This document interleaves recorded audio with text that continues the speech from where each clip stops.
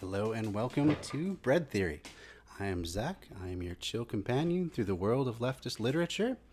And tonight I bring you the last chapter, just part one of the last chapter of The Conquest of Bread by Peter Kropotkin, one of the foundational texts of anarcho-communist theory, written just about 130 years ago in the late 1890s, or I guess mid 1890s, I believe, because this chapter is about agriculture. So I invited on a friend of mine who's a permaculture teacher and designer. Without further ado, I think we're going to get into the chapter. There'll be a lot of opportunity to fold in some of the ideas that we've been talking about, especially things like permaculture, when it comes to Kropotkin's idea of alleviating work from, I guess, just farmers of his time, and he relies, as you'll see, he relies very heavily on the idea of technological advancements coming to be the savior of, I guess, labor. But since his time, there's been a lot of developments, a lot of theories developed, especially, as I say, in the realm of permaculture. So perhaps there's some alternative routes where we could have higher production, with perhaps more physical manual labor than the average farm requires now, thanks to massive mechanization, especially when you talk about large cereal crops. But still not so much that it's an overwhelming life that is just backbreaking work. But we'll get into that as we get into this chapter. So let's give it a start. Here we go with part one of chapter 17 of The Conquest of Bread, Agriculture. Let me know how the volume is too, if it's coming in clear. This audio production was made in collaboration with Audible Anarchist. All the way up, so let's turn it down there. The Conquest of Bread by Peter Kropotkin, Chapter 17, Agriculture, Part 1. Political economy has often been reproached with drawing all its deductions from the decidedly false... Now, to me, that's sounding a bit soft, so I'm going to bump it up just a little bit. Let me know what you think in terms of the audio. Principle that the only incentive capable of forcing a man to augment his power of production is personal interest in its narrowest sense. The reproach is perfectly true, so true that epochs of great industrial discoveries and true progress in industry are precisely those in which the happiness of all was inspiring men, and in which personal enrichment was the least thought of. The great investigators in science and the great inventors aimed, above all, at giving greater freedom of mankind. And if Watt, Stephenson, Jacquard, etc., could have only foreseen what a state of misery their sleepless nights would bring to the workers, they certainly would have burned their designs and broken their models. Turn it up even a bit more. Another principle that pervades political economy is just as false. It is the tacit admission, common to all economists, that if there is often overproduction in certain branches, a society will nevertheless never have sufficient products to satisfy the wants of all, and that, consequently, the day will never come when nobody will be forced to sell his labor in exchange for wages. Thank you very much. This tacit admission is found at the basis of all theories, and all the so-called laws taught by economists. And yet, it is certain that the day when any civilized association of individuals would ask itself, what are the needs of all and the means of satisfying them, it would see that in industry, as in agriculture, it already possesses sufficient to provide abundantly for all needs, on condition that it knows how to apply these means to satisfy real needs. That this is true as regards industry no one can contest. Indeed, it suffices to study the processes already in use to extract coals and ore, to obtain steel and work it, to manufacture on a great scale what is used for clothing, etc., in order to perceive that we could already increase our production fourfold or more, and yet use for that less work than we are using now. We go further. We assert that agriculture is in the same position. Those who cultivate the soil, like the manufacturers, already could increase the production, not only fourfold, but tenfold. And they can put it into practice as soon as they feel the need of it, as soon as a socialist organization of work will be established instead of the present capitalistic one. So this is going to be tying in a bunch of his ideas from previous chapters on how the current configuration of work, or at least current for his time, which still has relevance today, because people don't necessarily own the means of production that they are toiling for. they're not going to necessarily work harder than they need to, right? You're not going to work as though you're making $20 an hour when you're only getting 10, right? I mean, it just makes sense. Doesn't profit you at all. In fact, in a lot of jobs, the current idea from the employer is that basically they own your time. So, everyone's heard the phrase, if you have time to lean, you have time to clean, right? So what does it get you if you work a little bit harder and you get your job done sooner? Well, you just get to do more work. So when there's no real incentive to work harder other than perhaps promotion, but of course promotions aren't available for everyone. They have people still. There always has to be the most people at the bottom of any organization. That's just how it works. In order for capitalism to work, for there to be excess profit that you can skim off as an owner and decide where it goes. So, I mean, no matter what, there's going to be people occupying those lower rungs, and for them, at a certain point, all the higher positions will be filled. So there's no more incentive for them to work harder. However, if we flip that on its head and suddenly everyone owns the means of production, even if we're not going to do away with a monetary system entirely, so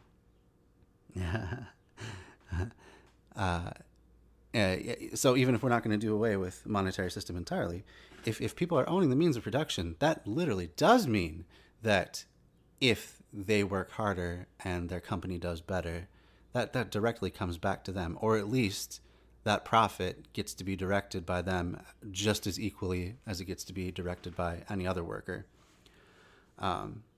because we've dissolved the dualist nature between owner or let's say just exploiter more generally and exploited. It becomes one thing where everyone is both owner and worker. So in this sort of a situation that Kropotkin wants to have, everyone who's part of an organization gets an equal say on where that profit goes. So, as I was saying, now if your company does better, if you introduce innovations, if you just configure things in a more efficient way or make workflow better, that literally comes back to you, or at least it comes back to you in so much as you can decide where that profit ends up. And you can vote for some of that profit to come to you if everyone gets an equal vote on where profits go. So yeah, Perennial Green says, I make a nickel, my boss makes a dime, and that's why. Yeah, basically, you got it. So because people are now working for themselves and they're seeing the full product of their labor,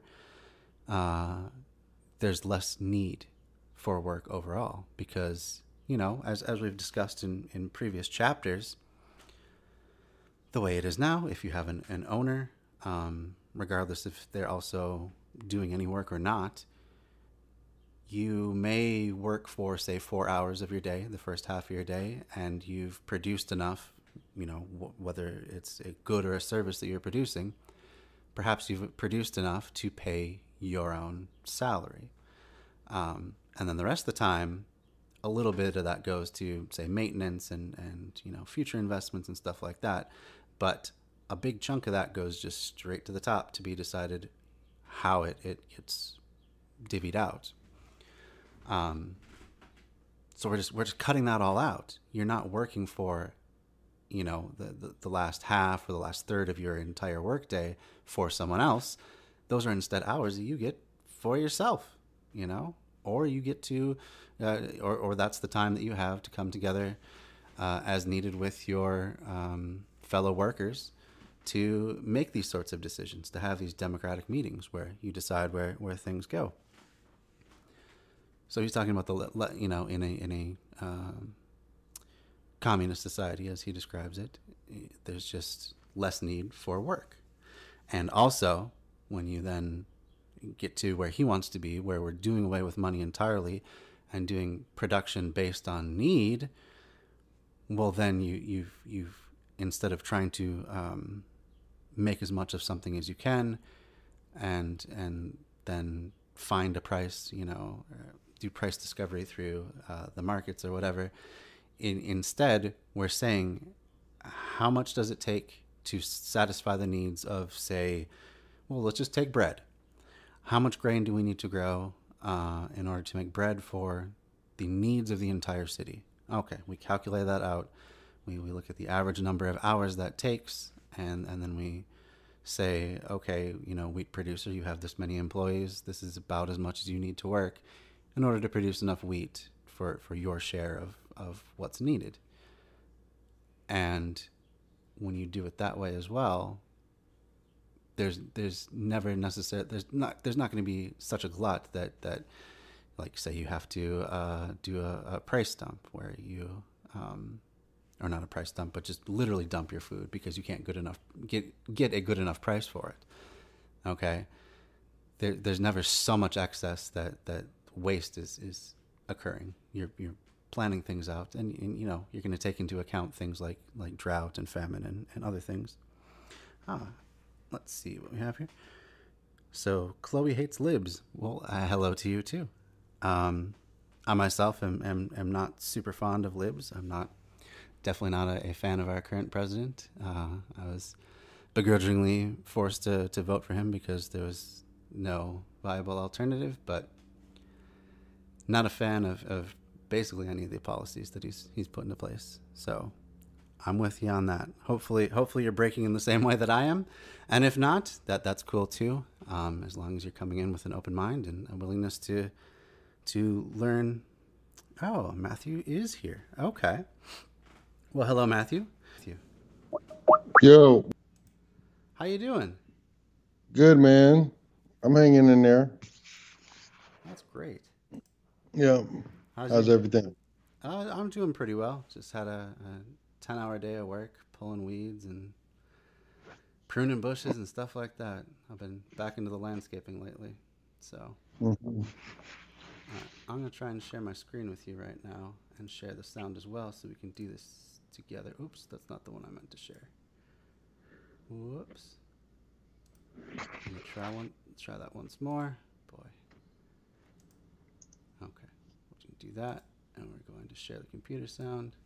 All right. Are you able to see my screen now? Yep. Okay, cool. That is great. All right. Well, welcome to the stream.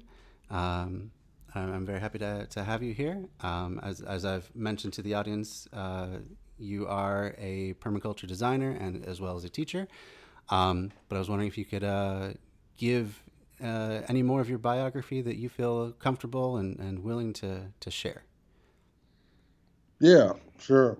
My name is Matthew Stevens. I'm a permaculture designer and educator. I'm also an activist and an organizer. I would like to see myself as being an organizer of information, most importantly. I took my PDC with Bill and Jeff Lawden, Bill Mollison in 2009 in Melbourne, Australia, and I basically, been doing permaculture ever since. And from Chicago, so a lot of urban, but I'm also itinerant as a designer and a teacher. So been interesting. Created a lot of spaces on Facebook, or some would say colonized a lot of space on Facebook, on behalf of Bill and the permaculture movement, or the permaculture movement that I want to see. And been working with a lot of different people, in the digital realm to help get this information. Zach, you being one of them and one of my favorite people. Oh man, I appreciate that. Yeah, I really enjoy what you've been doing as a content creator. Yeah, it's been fun. So yeah, thanks for having me, and I love your show. Oh, thank you. I really appreciate that. Yeah, I really very appreciate it. educational and much needed. It's I fun. wish there was more folks doing what you're doing. So yeah, keep it up. Yeah, I really appreciate that. And Matthew has a number of different websites. We'll get to those near the end. But he also runs the largest permaculture group on Facebook with just under 30,000 members. Always cool stuff going on there. And yeah, I've really enjoyed being an admin for that for the past couple of years now. So yeah. Yeah. Yeah, and oh yeah, I also want to ask you as well. I mean, I know Bill Mollison and Jeff Lawton pretty well, having studied permaculture for a while, but perhaps the audience is not so familiar with them. So, would you mind giving just a short little blurb about them as well? Yeah, Bill is the one of is who they call the father of permaculture. He's the person that coined the word in his own words. He said that in the designer's manual. So him along with David Holmgren are those are the co-founders of the permaculture as a system of design. Um, so I took my PDC. I went out to Australia in 2009 to take my PDC specifically with Bill. Straight from the source. Jeff was. I'm sorry. Straight From from the the source. source. Yeah. Get it from the source. Yeah. I mean, Jeff was a plus because he was, you know, one of the biggest people, biggest names at that time. But you know, it was great to take that class because I kind of got to see the difference between the two, between the teacher and the student, and I very quickly chose, Bill Mm-hmm. as my soul teacher, actually, Ah.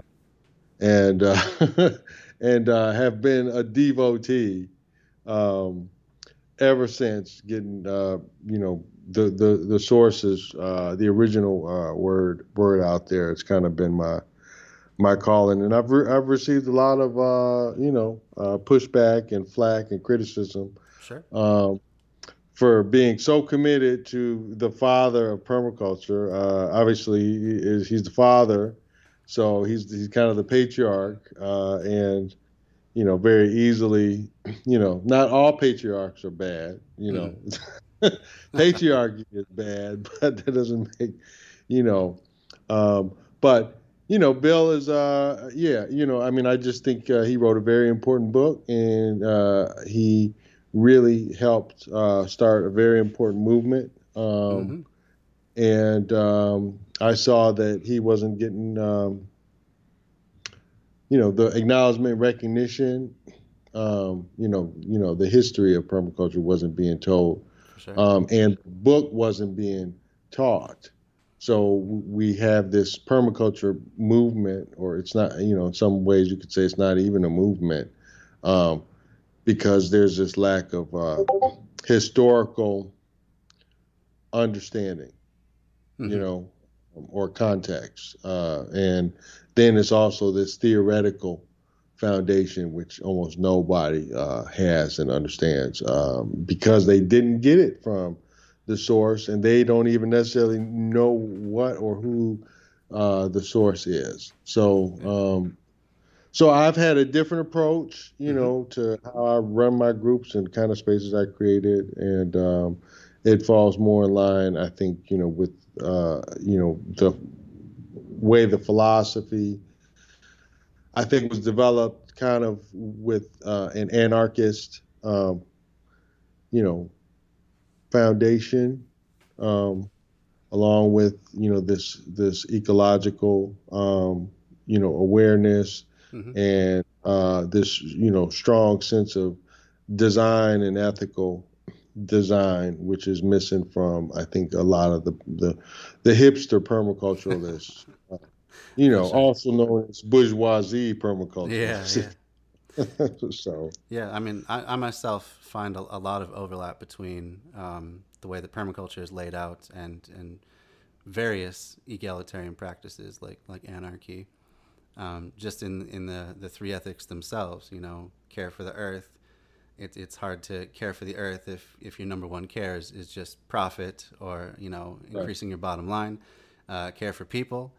Can you really claim to care for people if you're taking all their money as your workers? And then of course the controversial third ethic, but however you want to frame it, bringing back the resources or reinvesting the resources into the first two ethics. I think there, that to me says mutual aid, basically. Return of surplus, Return of surplus, absolutely. So don't more than your fair share. Mm-hmm. Set limits to, you know, population and consumption. Mm-hmm. Yeah. And the hipsters hate that. Yeah, they do. Yeah, they love consuming the lifestyle. You know, getting all the accoutrement and just to have it for their clout, basically. Less work, more consumption. Yeah. You know. All right. Are you familiar with this particular book? Have you read The Conquest of Bread before at all? You know, I've had it, you know, but I've read bits and pieces of Peter, but you know, unfortunately, my lifestyle, you know, being transitory and nomadic, I haven't, you know, had an opportunity to keep my studies up the way I normally would. So to be honest with you, ever since my electricity got cut off in 2015, I mean, I haven't been reading much of anything that's not on a digital device. So I have had an opportunity to kind of, you know, get some of Peter through listening to you, and I've done a little bit of reading, you know, I would say maybe about 5 or 6 years ago, you know, as I kind of found Peter through, you know, just, you know, the anarchist network, I think, like for sure. Yeah. But I, you know, no, other than you and the little bit of reading I've been able to do, I haven't been able to, you know, really study the way I'd like to.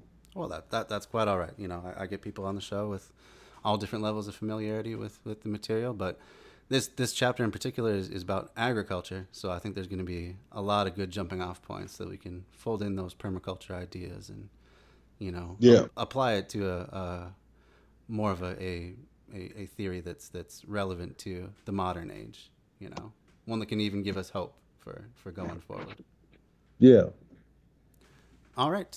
So I think we should get back into the chapter then. And I think I have it on the right one right now. Let me just see for a second. Oh, and let me get your stuff up right here. And, did I not put your... All right, I'm just going to get one more thing up on the screen there so that we know who we're talking to. And where's that? There we go.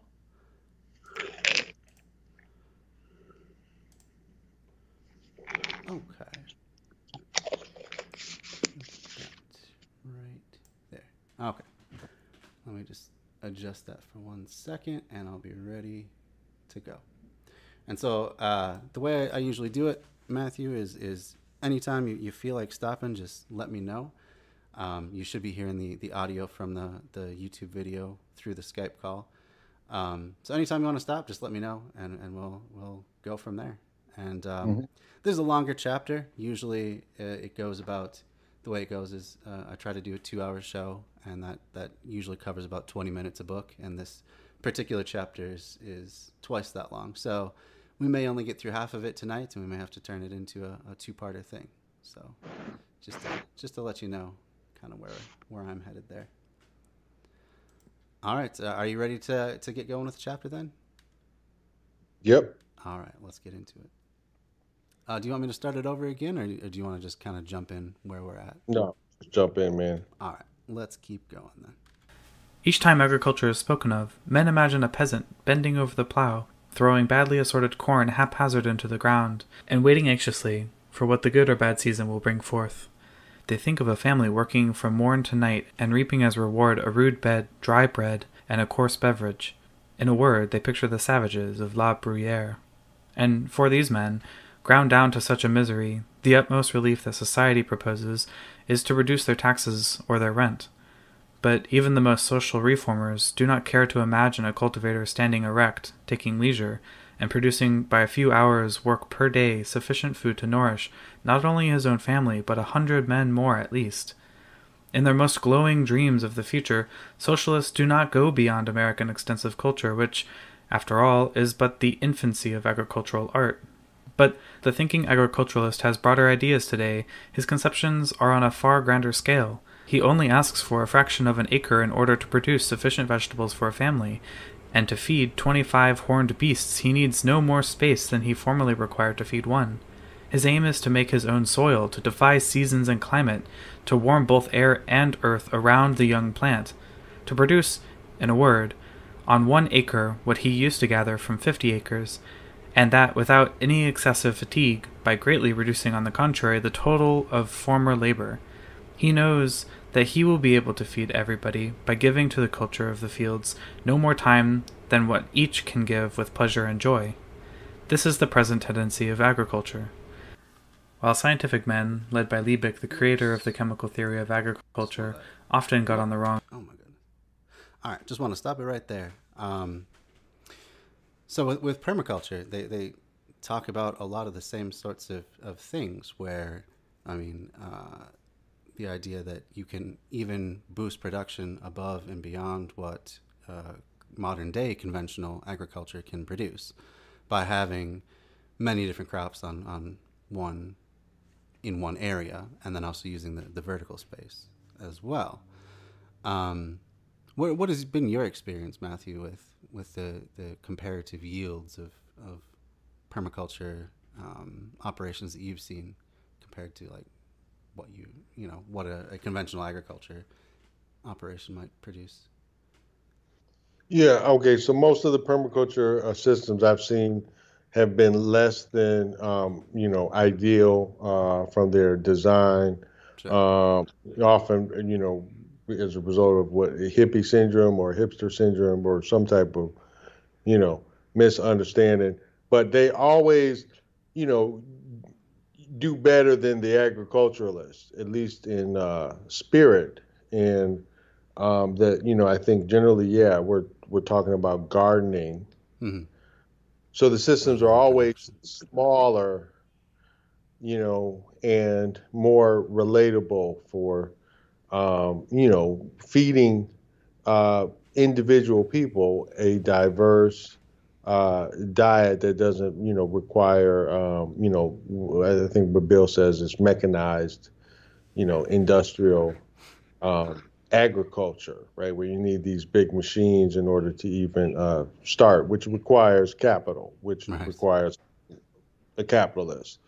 So, but yeah, that from listening to that, absolutely, I could see why Peter is referenced so often, or even kind of like under the radar Mm-hmm. and under the table and kind of in the back rooms. Like the mainstream, hipster permaculture people aren't talking about, Peter Kropotkin, but they, the people who really know and, might have, some, politically sensible, ideas are gonna, I think automatically find themselves reading Peter, and then when you hear, like what we just heard, Mm-hmm. Creating a warm air and warm soil. Well, okay, in permaculture, say, we're going to create microclimate. Right. And that's what what he's talking about. And then also, what else? What else did he say? He was talking about, we'll use just a fraction of an acre. Mm-hmm. Okay, which obviously means gardening or a small scale agriculture without question, because the standard in America is the 5 acre farm. So if we're talking about a fraction of an acre, we're talking about small scale agriculture. So, and then what else did he say? And then he talked about, well, I guess the Mollison principle that comes to mind, and in relation to this section of the book that you played, is the the principle where he says, the limit to yield yield is theoretically unlimited. Yeah. It is limited only by the information and the imagination of the designer. And I like to translate imagination to creativity, and that when we're basically working class or poor people, indigenous people, or people that lack the resources that they need, have to be observant, and they have to be creative. In order to make things work. And then you find that creative kind of ingenuity at the grassroots level with these small, doing exactly what you said, which is going vertically, and then, growing in polyculture, which is what you said, have a bunch of things growing. And that's a kind of a horticultural, forest gardening approach. Right. And it's also just an approach for, basically subsistence food, because if you're going to do subsistence food, you need a diversity of food growing, because you're never going to just subsist off of, potatoes. Right. I mean, you're going to grow a substantial amount of potatoes, but you're not going to be the only thing you're going to do. Right. Yeah. So a lot of people might see that if you're doing a whole bunch of different things, and never enough to really mechanize it, some people might look at that and say, well, isn't that going to be a whole lot more, hand labor? Am I just going to be sweating out in the field like the peasants of old, or what? Like, what is permaculture's answer to that sort of a concern? Well, if you're sweating out in the fields, you're sweating out you're doing agriculture. Yeah. Because if you got a field, and you don't got no trees. Right. Yeah, to give you some shade and give your plants some shade. Well, yeah, you're going to be working hard watering. You're going to be working hard drinking water. And you're going to be, if it's a field, you're going to be bending over, and hurting your back. Of course, you're going to be working with tools, because, that's what, you have to do anything. If you work with power tools, or vehicles that run off of fuel, specifically non-renewable fuel, you're going to have to, work in order to get that fuel. Right. So permaculture is like, yeah, let's not do too much work, and let's do work that we can do with our hands and with hand tools, and that we can feed ourselves with the produce that we produce, and basically we can fuel the work with food, not oil. And then, on top of that, we design the system to minimize work. So, yeah, we got to do some work, but no, any good permaculture designer is not going to be toiling away in a field. And you're not even going to have a field in a permaculture system. So, that's trauma from, if you're a person of color, from the slave old days, from the stories of our ancestors, from, seeing the media, and that's just in the genes from the fact that it actually happened. And with the whole police state, and racism with its brutality. So that's that. And then, for the bourgeoisie, well, yeah, they want to, sit in their nice, houses, and they don't want to get dirty at all, just like the hipsters. So it's more of a class thing, for them. And, they won't eat. That's the consequence of. It kind of defeats the purpose of doing permaculture at all if you're not going to get anything from it. We got to do some work. Yeah. Permaculture is probably the best, because we're not going to do any more work than we really have to, and we're going to get that work done out the way in the beginning, and we're going to put our time and energy into the designing, so Right. our work is minimized over the long term. Right. Right. You know? And Holmgren's concept of small and slow solutions, right? So you do a lot of stuff up front, and it might take a while for things to start to kind of mimic an ecosystem and get into a natural dynamic equilibrium with each other. But eventually, right, the idea is that you're not spraying chemicals because you have the natural bugs or predators or whatever to keep the various pests at least somewhat in check, right? So, and then also because you're not doing just one crop, you're doing a whole bunch of different stuff. You can't get such an infestation that it wipes out your entire thing, which itself builds resilience into the system. You don't have just one really bad year of a particular pest and no farmer in your entire region makes anything off of it, right? There's always a backup, right? Yeah, when we do agriculture, we do monoculture. We are doing all the work, and everybody's coming to eat. Everybody who eats, whatever the one thing that we choose to eat, Right. they're coming to eat too. And then you basically got the same situation in the agricultural field that you have uh, in the forest. If you try to go live in the forest, Mm-hmm. One of the things Bill says is stay out of the bush. It's already in good order. That means there's already a bunch of people living there. Mm-hmm. So don't go there because they've already got it working just fine. We're the ones that are running around destroying stuff. So in this field, we've basically destroyed all natural ecology. Mm-hmm. And then we've created an opportunity for infestation by basically destroying that fabric that keeps the ecosystem stable. Basically, Right. in the designer's manual it says what without diversity there can be no stability. Right. Yeah, Absolutely. I think it was Bill who said it, that everything gardens, right?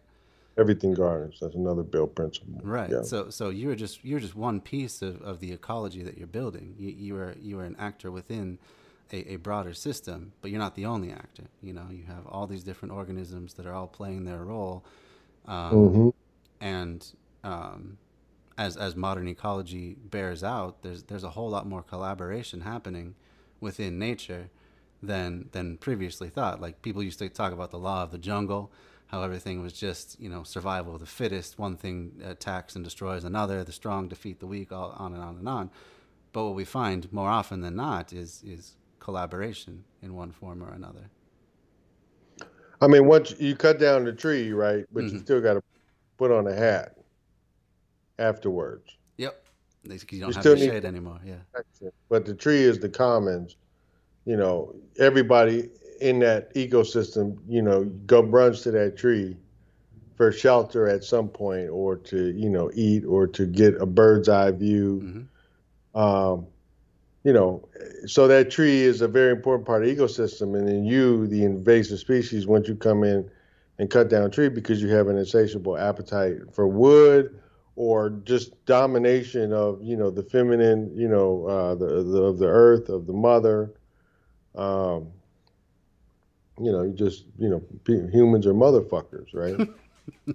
Can I say that on here, or is that Yeah, against the you can say swears. The only thing that you can't say on Twitch is slurs of any kind. But slurs? What yeah. slurs? So like racial epithets or Right, ableist right. language, stuff like that. So, Yeah, yeah. but yeah, Okay, we good. can. Yeah. Other than that, we can use the full flower of Keep up the the great work, Twitch. image. We're gonna migrate everybody over from Facebook to Twitch. Yeah, there's a whole lot of opportunity for teaching to be going on live. And you Yeah. can. It's a really easy thing to get into. You can set it up so all your followers get notified every time you go live, and Hmm. yeah, it's once you figure out the technology, which I watched a few 15-minute tutorials on YouTube, and I was pretty well up to speed on how to do all the streaming stuff, and then you're just basically good to go. Yeah, it's And great. and you can easily share your screen with your audience, pull up anything you want from the internet. At some point, I think I'm gonna go through the designer's manual on the stream and just read through it page by page. Maybe you'd like to join me for that as well in the future. Yeah, man, and you should maybe get Poncho to come on too, because Oh, Poncho would be great as well. Yeah. he has this hipster cam, man. He has a hipster cam that you can put on your desk, Uh and it aims down, so he's huh. flipping through the manual. Man, yeah, it'd be great. I'm gonna get one of those. So Cool. Yeah, yeah. Get all the oh, permaculture friends on to go through that. But I think it's really, really vital stuff for anyone who's interested in permaculture. Start with the designer's manual, I would say, because that yeah, covers just so much of the ground that you're going to be at least 80% of the way there and understanding. I tell people start with the designer's manual and work backwards Backwards in through the time. chapters. Well, backwards in time. So, like, Ah, the way I teach my courses is, I focus on the designer's manual and I go up to basically to Introduction to Permaculture by Bill, mm-hmm. the book, which was 1990. I'll mention Earth User's Guide to Permaculture by Rosemary Morrow, Oh yeah, that's a and then good one. I'll mention what the permaculture design course with Bill in 19, I think it was 94, 96, Mm-hmm. and that's it. And then I'm really Did pretty focusing good. on the books that was published before 1988, going all the way back to Farmers for 40 Centuries by F.H. King. So my students get this historical, record of the books that really created the foundation for permaculture to come into being, Mm-hmm. like Tree Crops or Permanent Agriculture or Silent Spring Yeah, by Rachel Carson, that's a good one. or Yeah. Limits to Grow, Small is Beautiful, Agricultural Testament. Yeah. Would you Uh, include Holmgren's permaculture principles and pathways beyond I sustainability? don't, I don't just because it was published in 2003, so it was a post millennial book. Um, I mean, I would as a reference, Sure. but not from a Not as an historic. essential text necessarily. I mean, I'm not going to go that far. Okay. I just, you know, we got this thing of like, Bill really kind of holding it down for Yeah. those kind of 20 years from 1979 to 1999, and then like 2003, Holmgren, I'm going to just say finally published his book. Um, And, so that's a long period. That's a 20-year period where Mm-hmm. Holmgren, he published what, the Flywire House book, which I would include, right? Okay. Where I wouldn't include Principles and Pathways. I would include, the Flywire House book and like the Meliodora book or whatever that he published. So those two texts I would. Okay. But yeah, I mean, if anything, Holmgren would be the cutoff, Okay. right? Where anything after that, Principles and Pathways, I would say, absolutely not, because these are the formative years of that permaculture concept. But by default, anything that Holmgren publishes, has to be recognized because he's One of the co-founders. Yeah. one of the co-founders. But I'm a little, you know, A little partial to Bill. yeah, people don't like me, because but I think because one thing is Holmgren is still, writing his, you know, he's still writing his books, so he can write, 2, 3, as many more books as he wants, Right. and really kind of shape uh, permaculture in his life. But I mean, obviously, Bill's not. Bill's not going to be doing that. So. Mm-hmm. Yeah. Yep. Yeah. Sad to hear of his passing back in 2016. But man, he lived a good long life, and he he got as much as he could out of it. So, Yeah. Yep. Bill was a beast, man. Yeah. He was a beast. Sure. For sure. All right. Well, let's continue on in the chapter a little bit and see what else they have to say about agriculture. So Kropotkin at this point is talking about his idea that I guess mechanization is going to help the worker more than anything, cut down in hours, and whereas we're coming at it almost from the opposite perspective, that good design and just thinking of things in a different way is what's really going to be the labor saver, and also at the same time a lower barrier to entry for the average producer, I guess we'll call them. Which, if permaculture becomes more of the norm and it spreads out into the countryside and becomes more common, it will require more workers. So that could be a huge opportunity for people to have jobs that they find more fulfilling, that bring them closer to the land that they depend on, that we all depend on. Whereas machinery tends to destroy jobs, doing permaculture seems to kind of do the opposite. It's very, very job creating.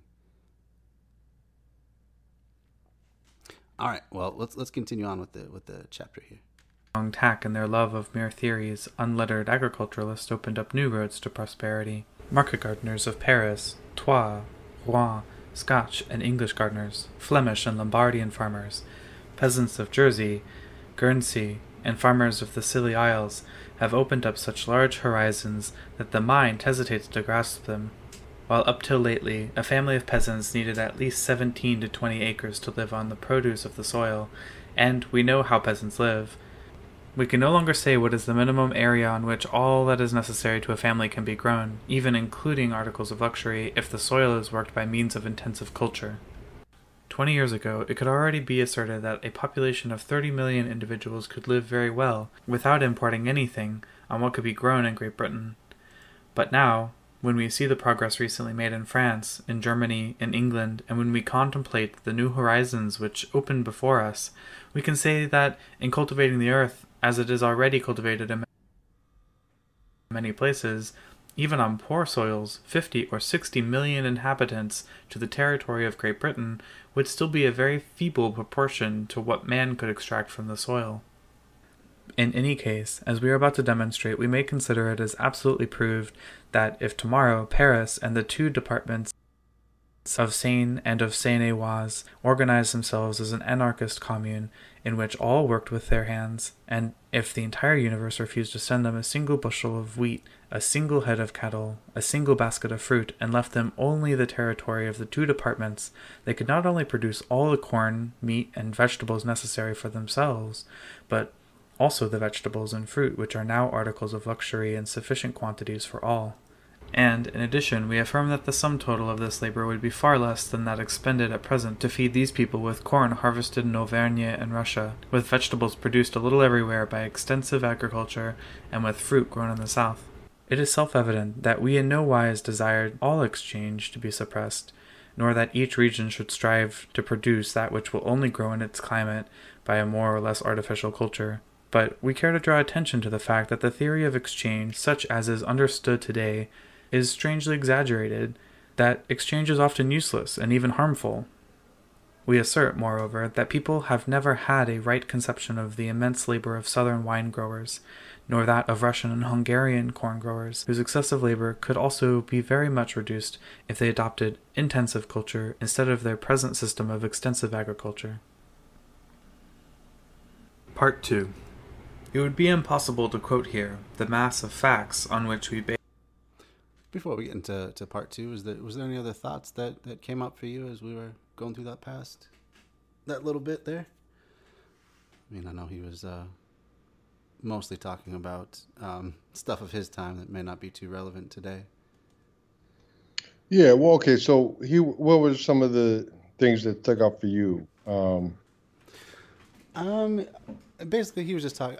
Again, I think he's just elaborating more on the idea of both newer technology coming in to help things with the average worker, and then also the idea that we had talked a little bit about on the stream before you joined us, that if people are owning the product of their labor and they're not having to work extra to pay a landlord or a boss or an owner or anything like that, that conceivably they have to work a lot less, right?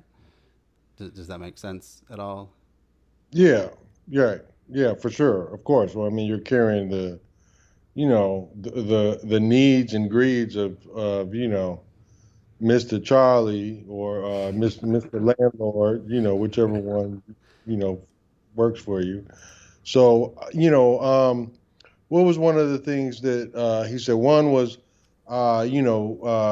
exchange. He kind of like implied that like exchange can actually be a bad thing. Right. Like exchange, and I think Bill would, you know, kind of like say exchange for exchange sake, or even the idea of like to he says somewhere in chapter 14, he's like, we could still under communism and Mondragon cooperatives, produce too much Right. and Could be pollute, overproduction. yeah, pollute the world and basically kill everything off, like production being the bottom line. So I would say, yeah, I mean, you know, I think when we say set limits to population and consumption, well, as a designer, Mm-hmm. Yeah, the ideal, and you'll find this with the super hipsters who are Mm-hmm. often hippie hoarders, or like the fundamentalists, the real fascists, right? Yeah. Who they won't want you to have any plastic whatsoever. Now I'm like, I don't want any plastic coming onto the site. Mm-hmm. Okay, but if it's the design, there are certain things that I use that are made of plastic. A 5-gallon bucket, for example. Sure. Okay, it's made of plastic. I'm going to use it. I use Rain. Enviro composter. Right. It's made of plastic. Rain barrel, Mm-hmm. right? Certain type of rain barrel, but it's made of plastic. Now the design of the component is what I care about. Is it a quality design? Is it going to last a long time? Then, you know, so that's an import. I'm bringing that in from off of the site. Right. But I'm not going to just buy compost from somebody that's local because they're local. I'm going to get the best soil that I can. And I think that's where, like basically, no, we don't want to, just because someone's in our community, Mm-hmm. We don't want to do business with them. We want to do business with the people who are, making an ethical product. And if a plastic product, keeps you from cutting down trees and keeps you from wasting water, Mm-hmm. and like these type of things, then from a permaculture standpoint, I think it's a wise investment, especially in a world where finding good business partners and good products are Can be hard. Yeah, it's getting hard. for sure. So I look for people and products that wouldn't fall in line with the ultra purist Mm-hmm.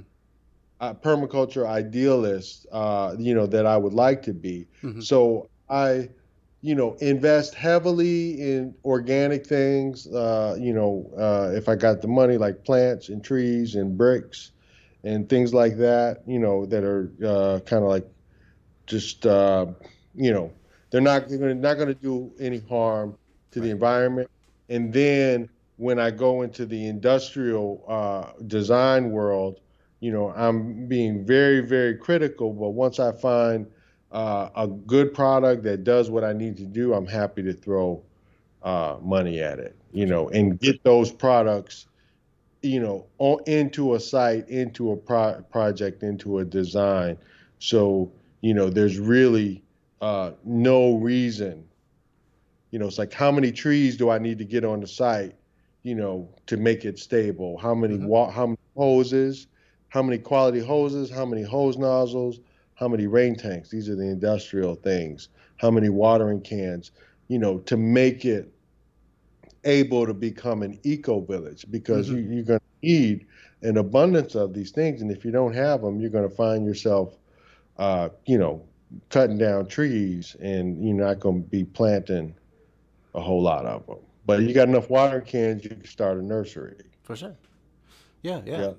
I really like all those things you're saying about considering the ecology and the long-term harms or costs of the products that you use, and the methods that you use, and that sort of thing, and getting away from the idea that just because something is perhaps local, that it's necessarily good. And I think that's the one of the real things that permaculture has to offer to these anarchist sort of movements is these considerations for the long term, really, you know, the sustainability of everything.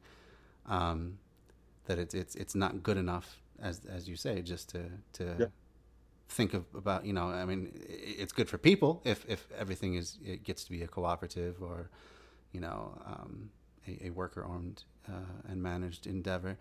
But, you know, like you said, that alone doesn't provide for future needs and future generations. So I think that's where permaculture is really vital to bring into these ideas.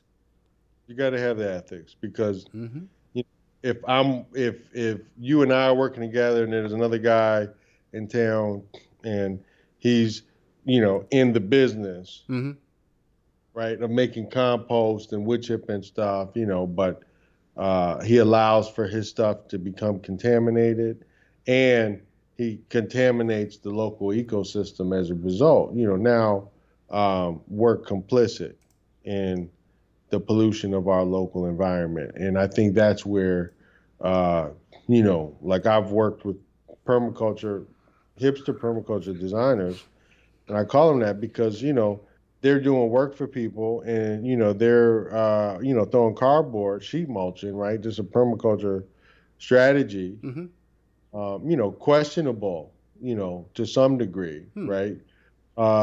You know, depending on how it's being done. Right.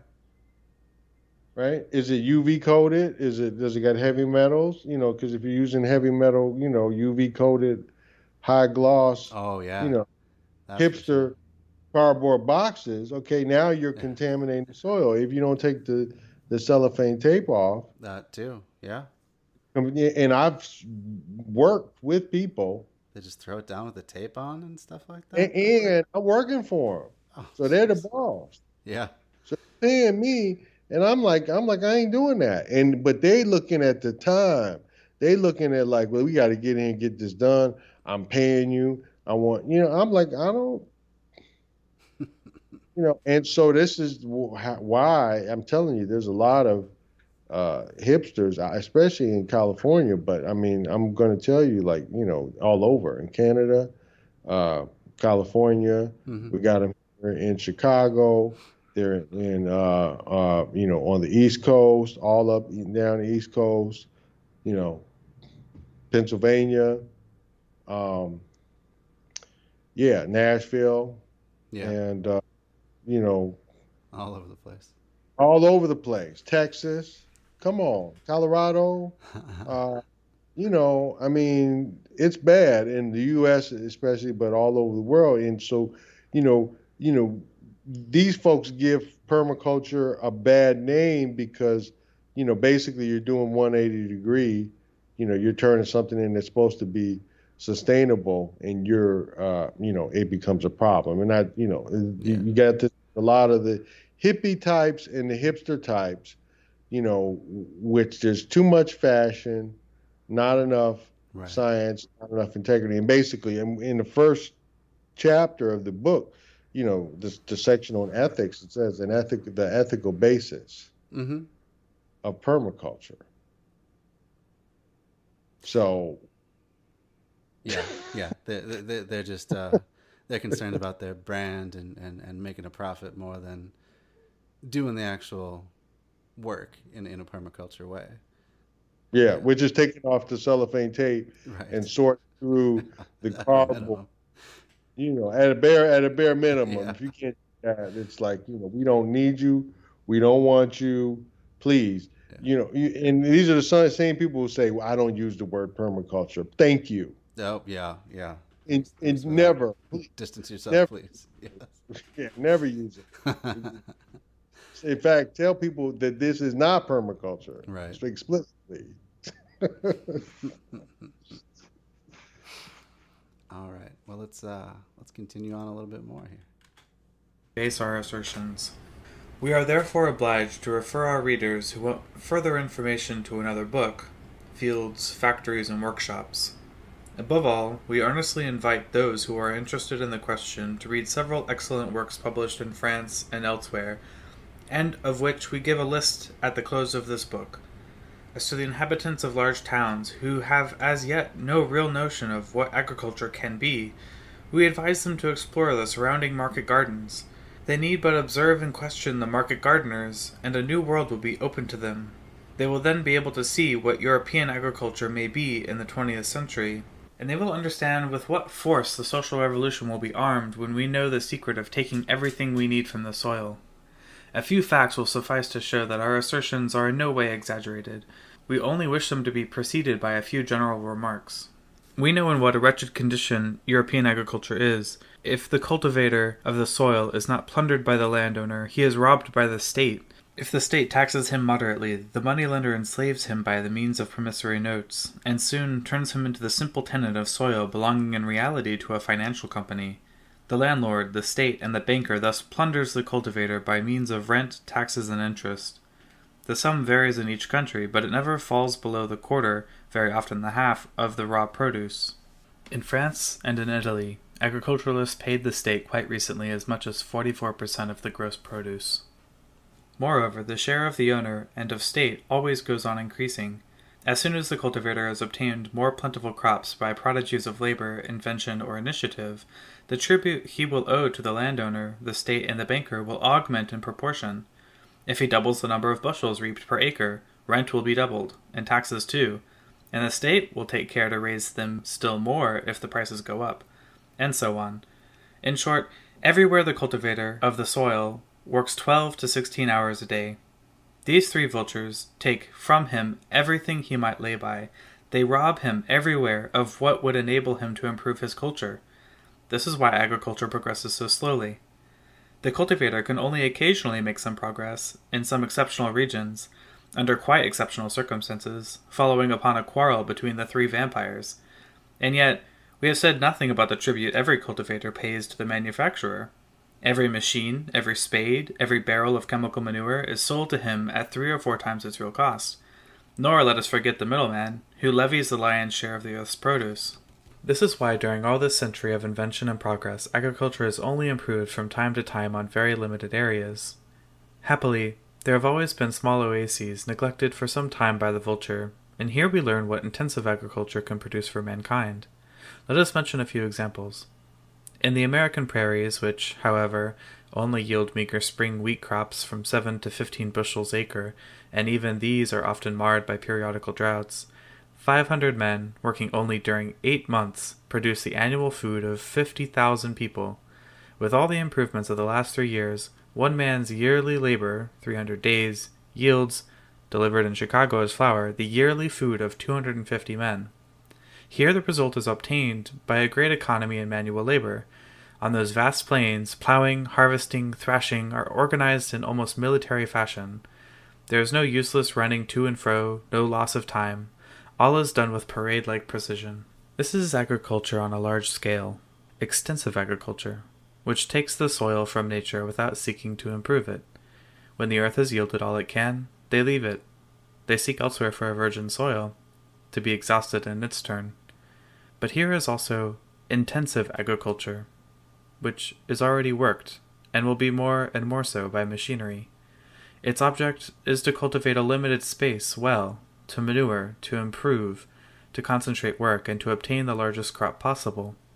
This kind of culture spreads every year, and whereas agriculturalists in the south of France and on the fertile plains of Western America are content with an average crop of 11 to 15 bushels per acre by extensive culture, they reap regularly 37, even 55, and sometimes 60 bushels per acre in the north of France.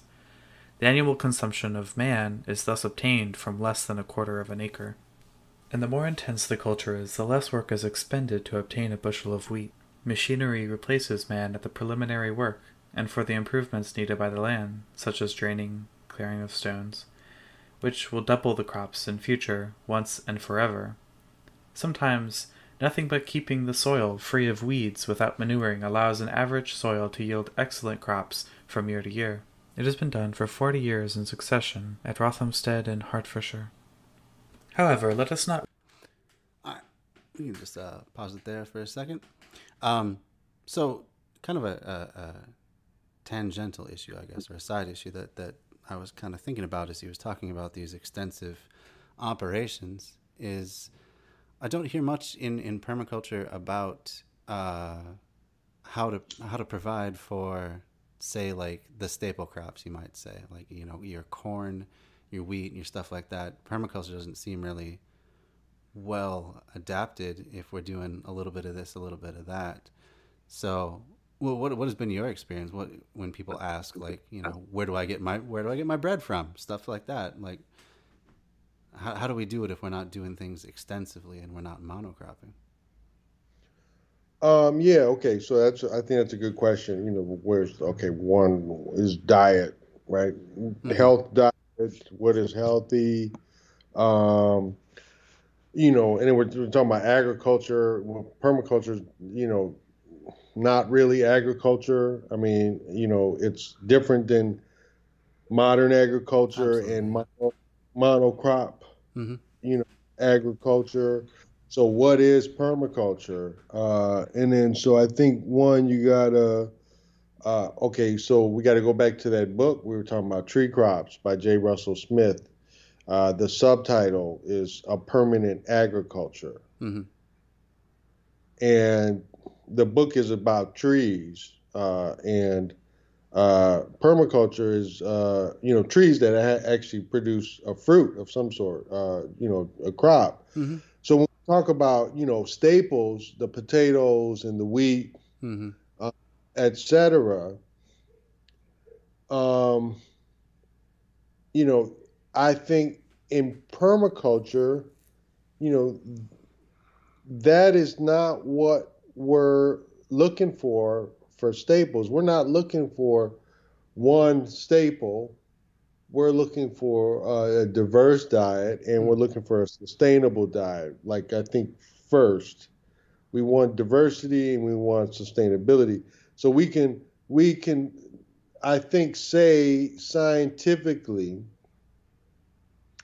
that agriculture is not sustainable. Yeah, I mean, he was talking even back then how they were doing things so extensively that they were just, you know, mining the soil for nutrients, using it up, and you know, things have not changed all that much since then. We lose, what is it, like a quarter inch of topsoil on average every year. So that's, you know, for 7 billion people now. Yeah, for a lot more people. That's what made 7 billion possible. Right. It's not sustainable over the long term. So if we know that scientifically, then, you know, what did Einstein supposedly say?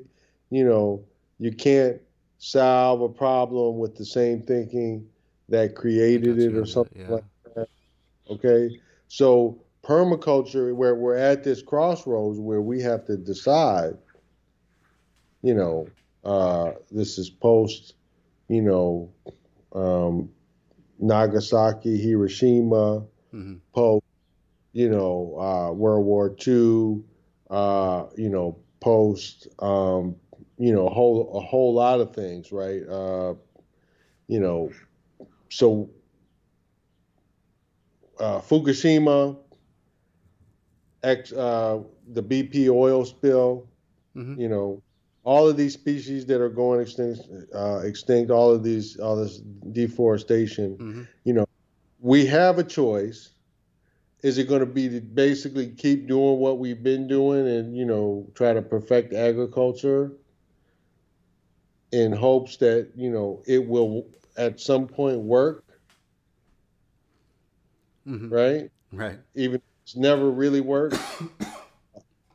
Or are we going to, you know, try something new, try something different, or even try something old, which is, you know, permaculture, which is going back to um, what we know to be sustainable, which is Right. natural systems, indigenous systems, Mm-hmm. small scale systems, diverse systems, soil building systems, Mm-hmm.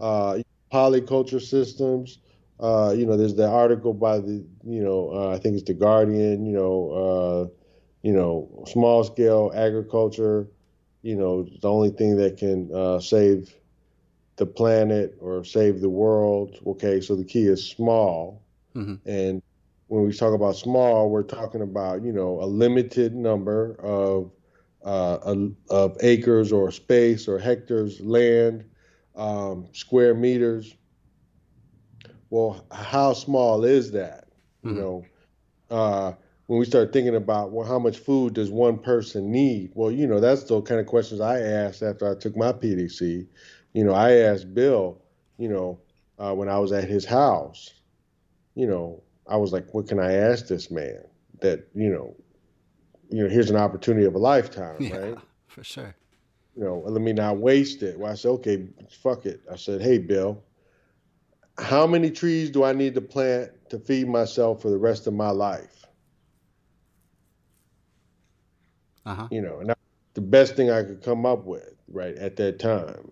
Um, and he said, I think he said 20. 20. 20, yeah. He said 20 trees, Wow. 20 trees. And I'm good. I'm retired. So the fight has been to plant those 20. I've heard him in the recording say 12. I mean, how many would you say? Excuse me. I don't really know. I've never really calculated that out. My focus has always just been in more than we have now. Really. Uh, Right. But then, you know, you want to know how far off, because if we want to take our fair share uh-huh. and we want to return a surplus, well, you know, when are we getting in surplus ballpark, right? Right. And I mean, it depends on your diet. That's true. That's true.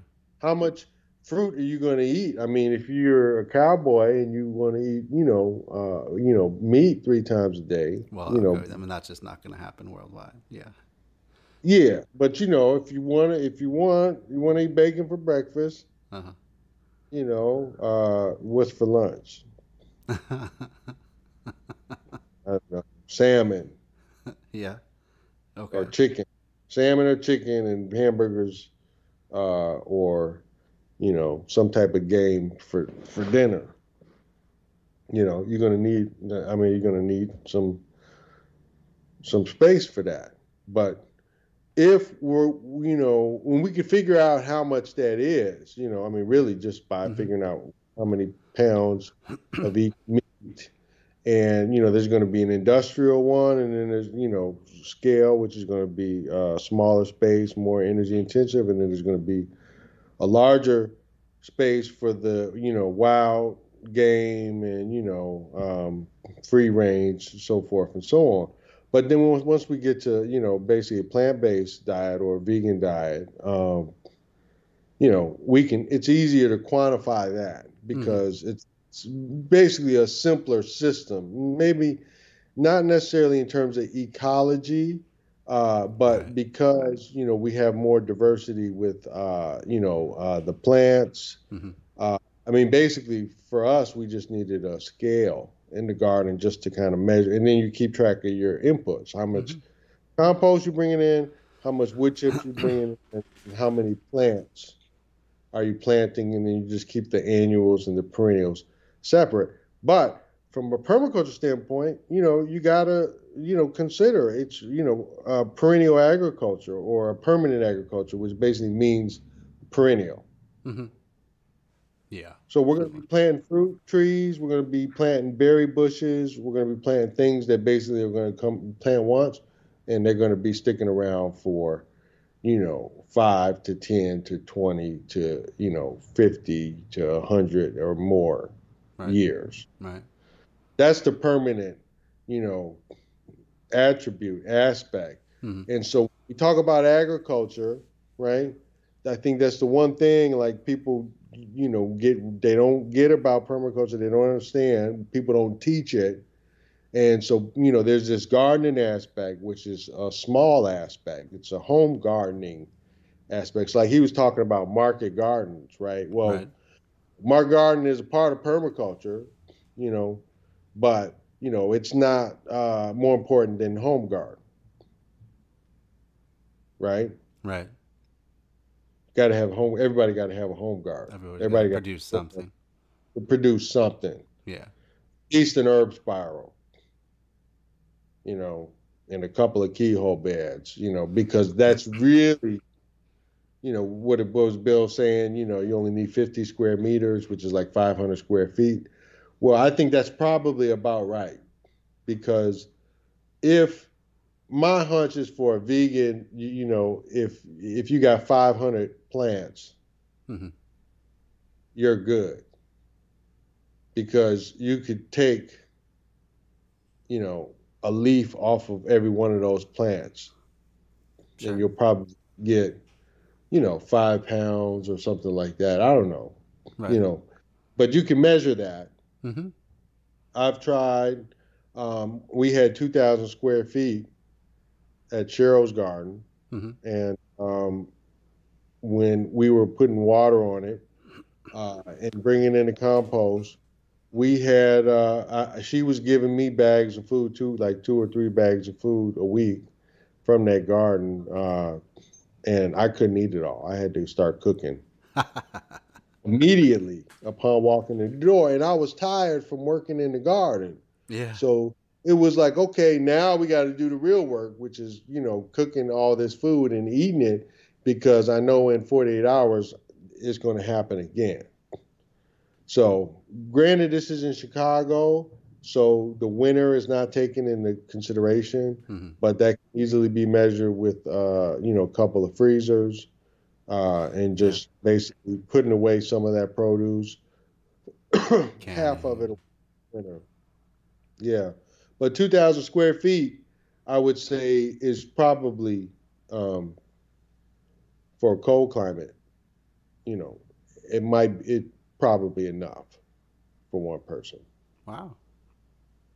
With compost and wood chips and being brought in, and plants, so you're not counting the nursery or the space that it takes to make the compost. But we also have our own compost there, and there's also, there was a picnic table where you can sit at. So it also functioned as a community space, as a learning space, so forth and so on. So for a tropical environment, I think, in order to produce everything I wanted, I think I calculated about 10,000 square feet, and that includes more for a tropical. Oh. Well, that's because we're, basically, this garden, this 2,000 square foot garden, is not really including fruit trees.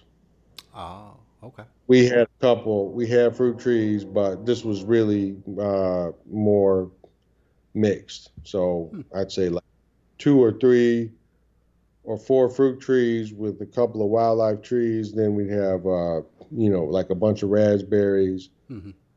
As it became more perennial, I think the space was too small. So I think you need more space when you're doing a more sustainable system that's like a forest garden or a food forest.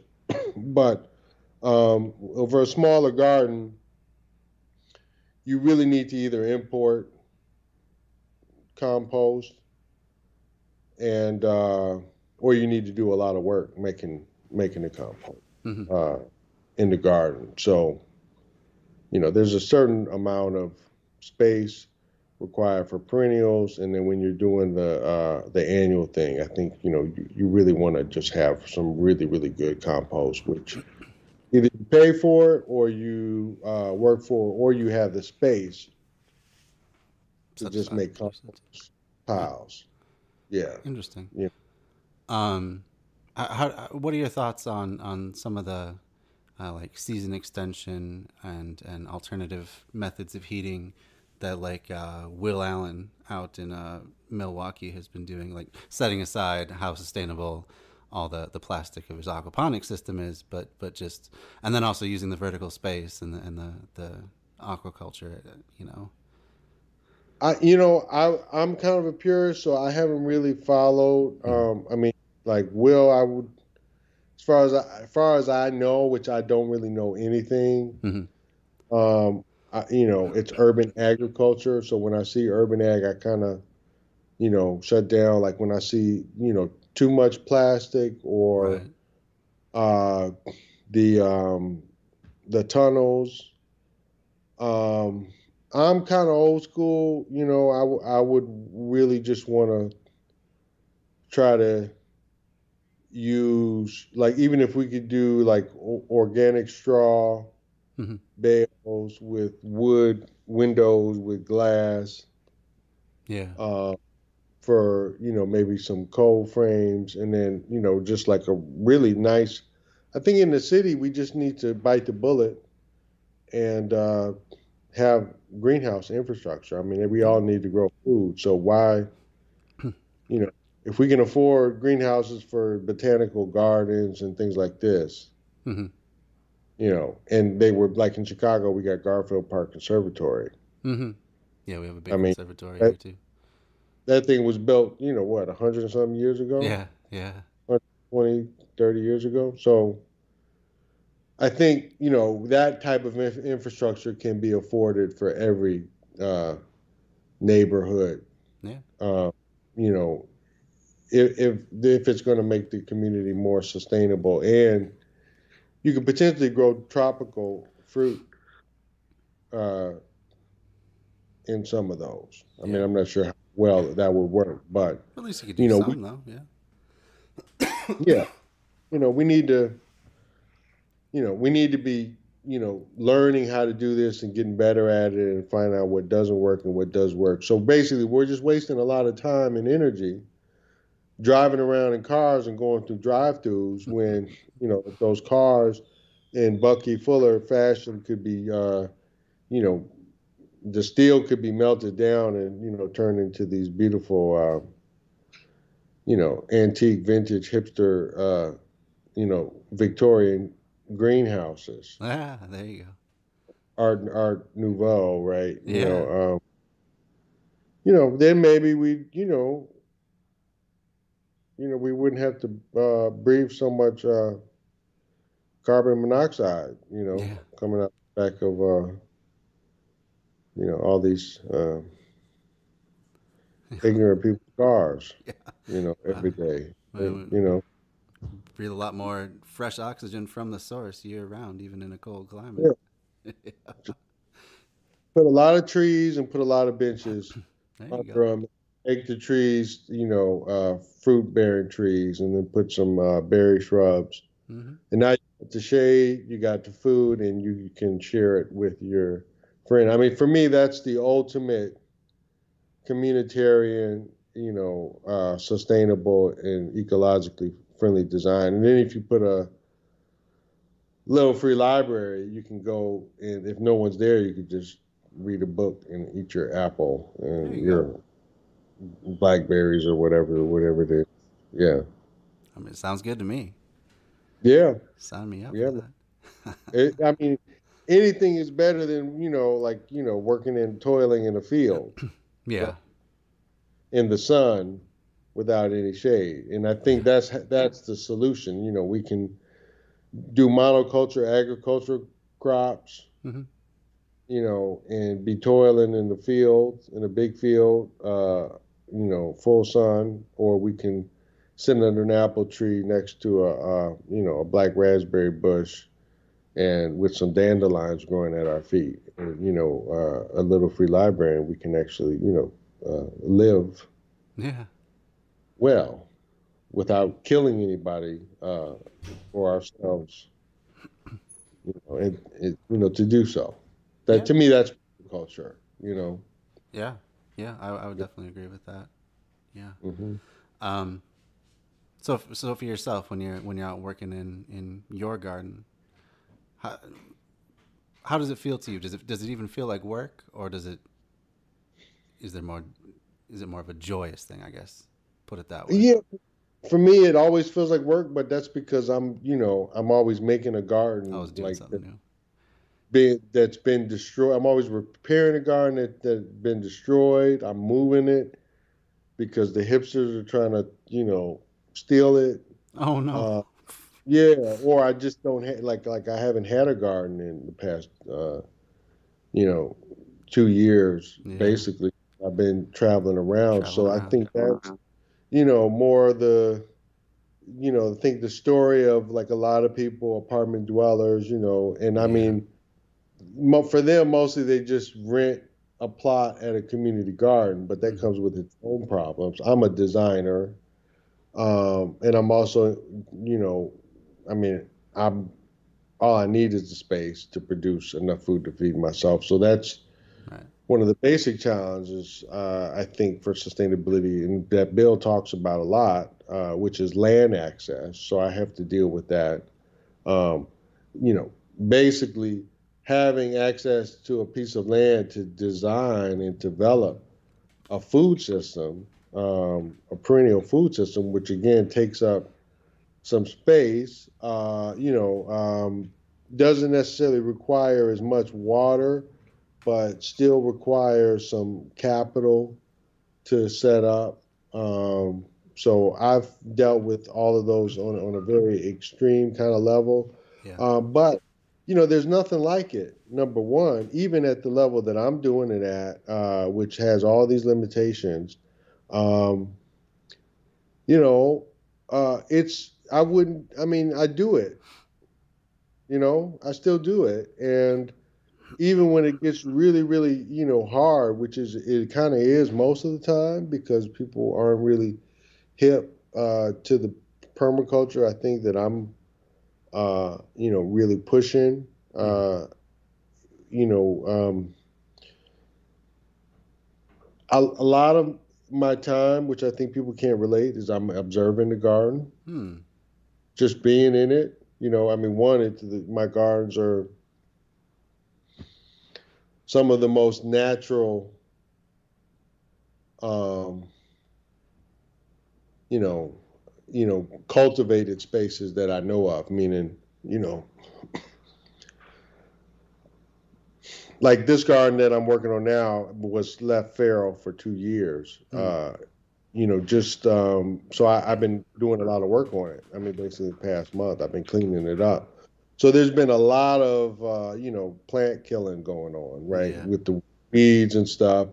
But I guess it's a more meditative and Hmm. thoughtful process than what I see uh, other people doing around me. Like I'm spending a lot of time.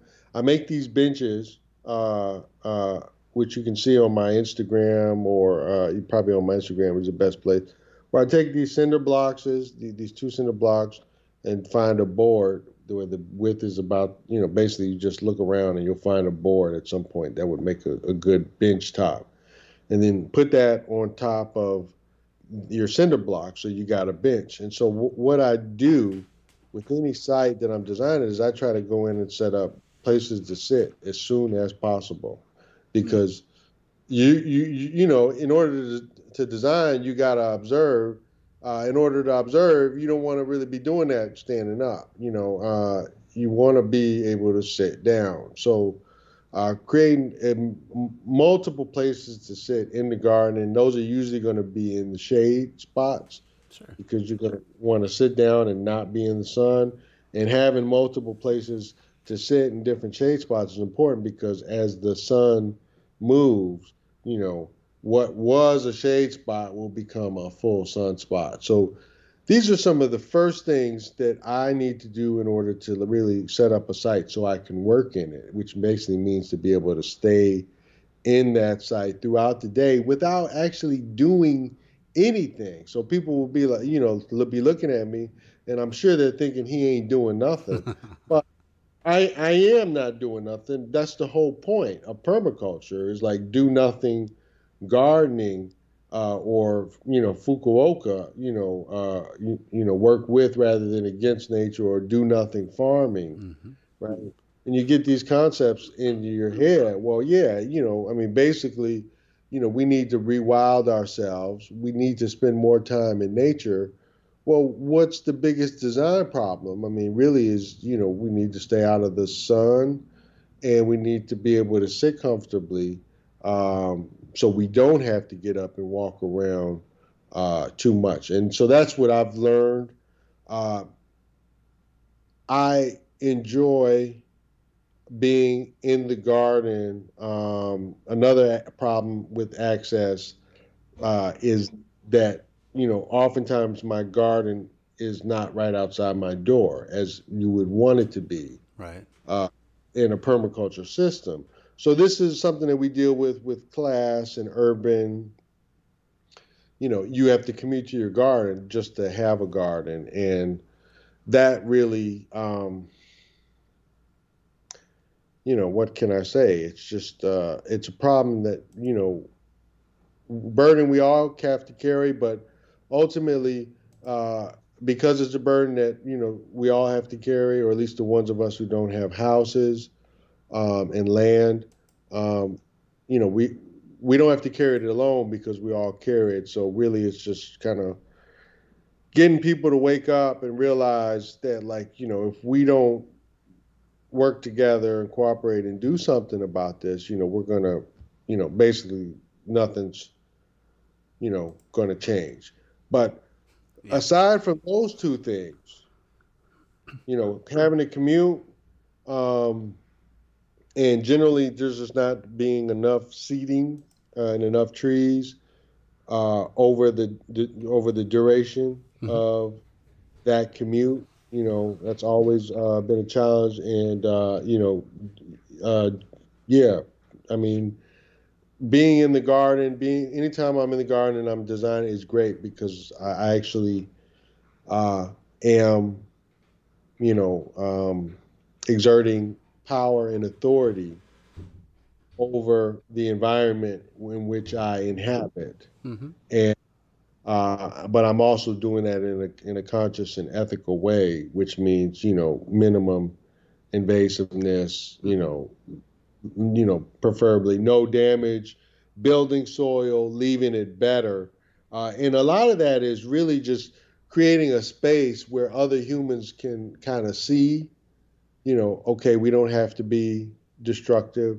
And oh, isn't this nice? Look at this, look at these trees, look at these plants. I didn't really appreciate nature as much before because the attitude is like, yeah, I'm just going to grow my crops and extract my food from the soil and not give anything back. And, I mean, those attitudes and that type of consciousness is, um, I mean, that's the main problem. Mm-hmm. The people's thinking and the way that they're, going back to the quote from Einstein or whatever. Yeah. Yeah. So, but I love being in my garden. That's great. I'm the older I get, and the more I spend in it. Um, I think it's. I envy the people who have a 2,000 square foot garden with full sun, some trees, and it's right outside their kitchen door. Oh yeah, man, that would be the life. You could Yeah. just set up your little herb spiral or whatever right outside your back door, and then Mm-hmm. everything else put back as it's needed. And do some real homesteading, even urban homesteading. Yeah. One cool. thing I got is this stove. I got this backpacker stove, and then I also got this other one, a solo stove light. And so for me, that's been really great. If you get into the habit of going to the garden and making a little fire with this rocket stove or using this backpacker stove to bring your water with you, boil it, and just get some herbs from your herb spiral and make some tea. And if you do that 3 times throughout the day, and maybe have a thermos and boil your water once in the morning, Mm-hmm. uh, and then just kind of bring it back to a boil real quick.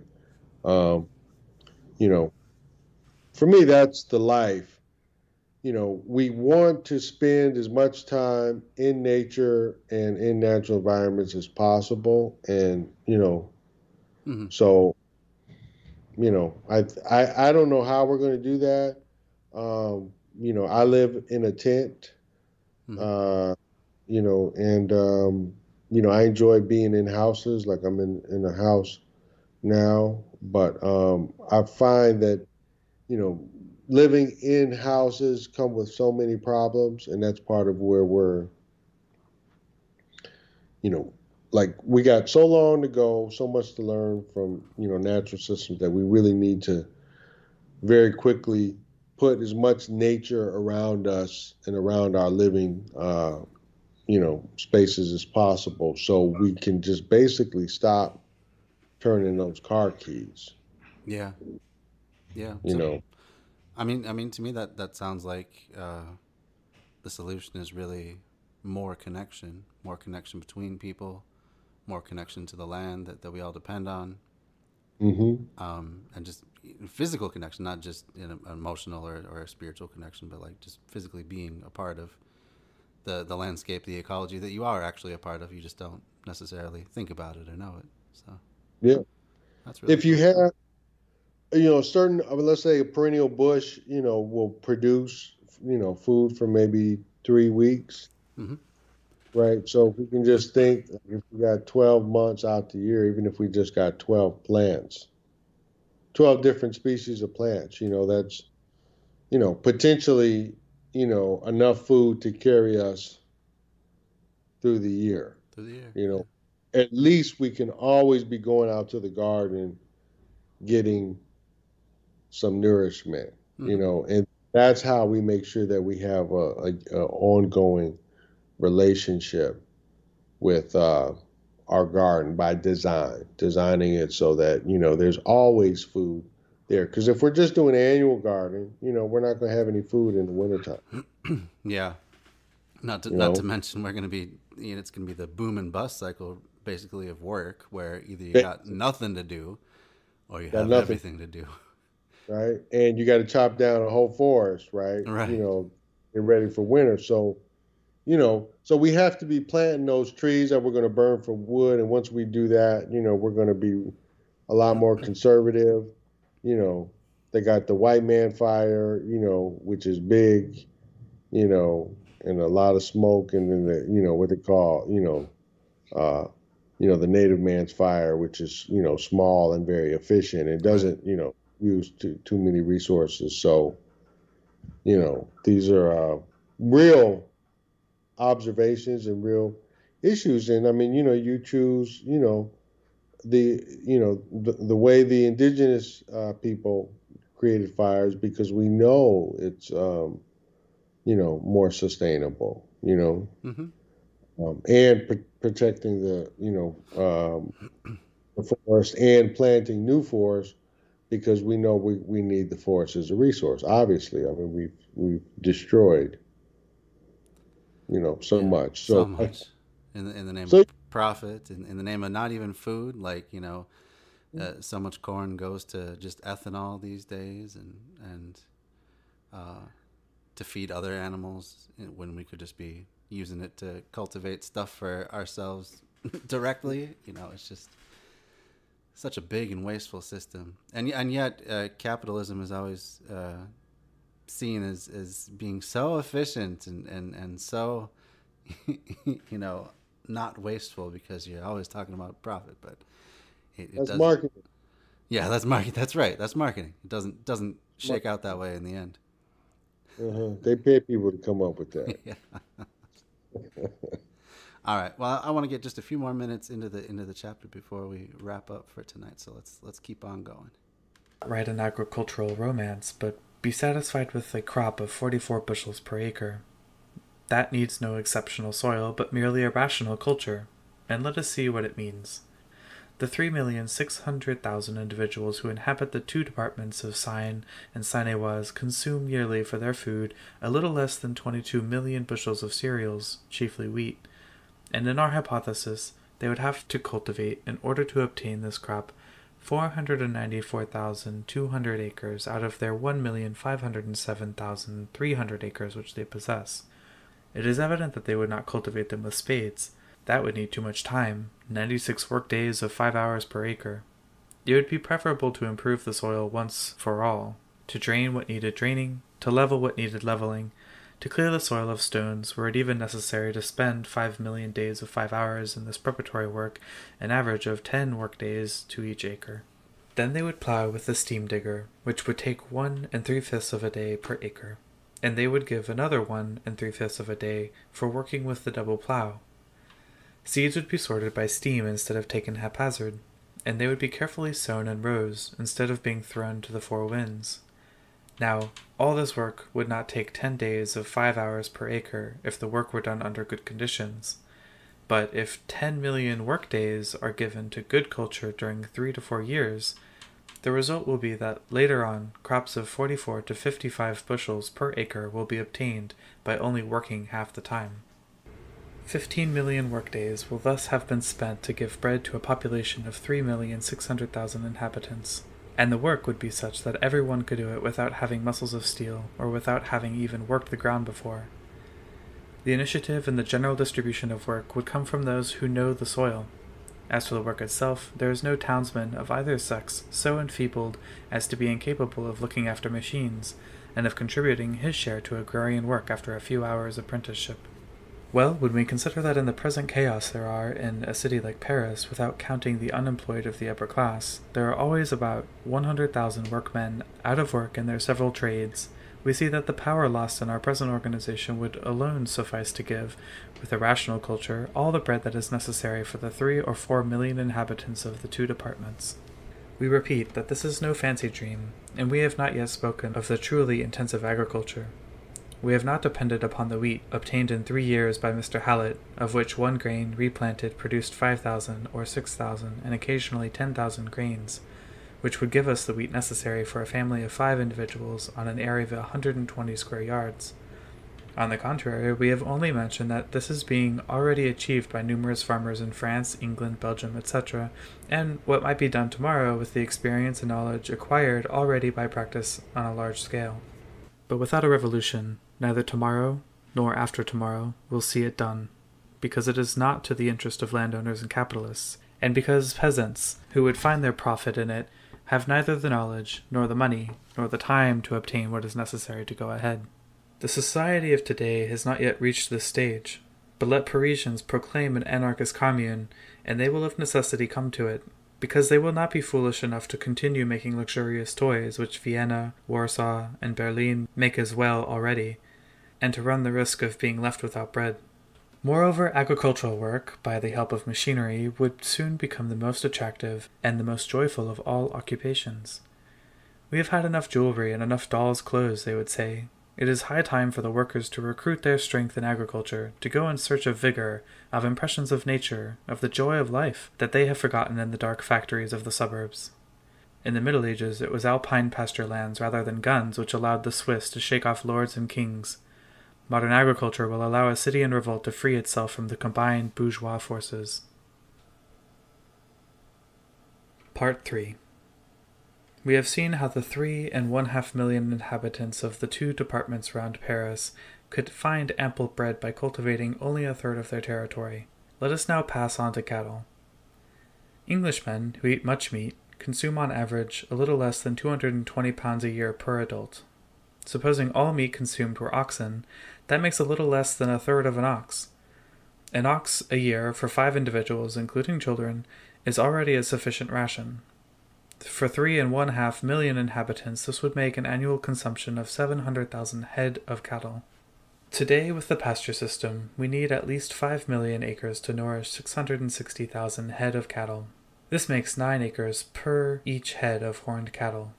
Nevertheless, with prairies moderately watered by spring water, as recently done on thousands of acres in the southwest of France, 1.25 million acres already suffice. But if intensive culture is practiced and beetroot is grown for fodder, you only need a quarter of that area, that is to say about 310,000 acres. And if we have recourse to maize and practice ensilage, the compression of fodder while green, like Arabs, we obtain fodder on an area of 217,500 acres.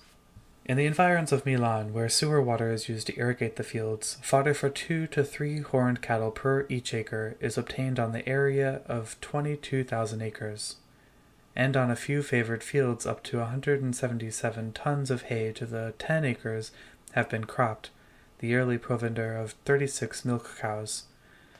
Nearly 9 acres per head of cattle are needed under the pasture system, and only 2.5 acres for 9 oxen or cows under the new system.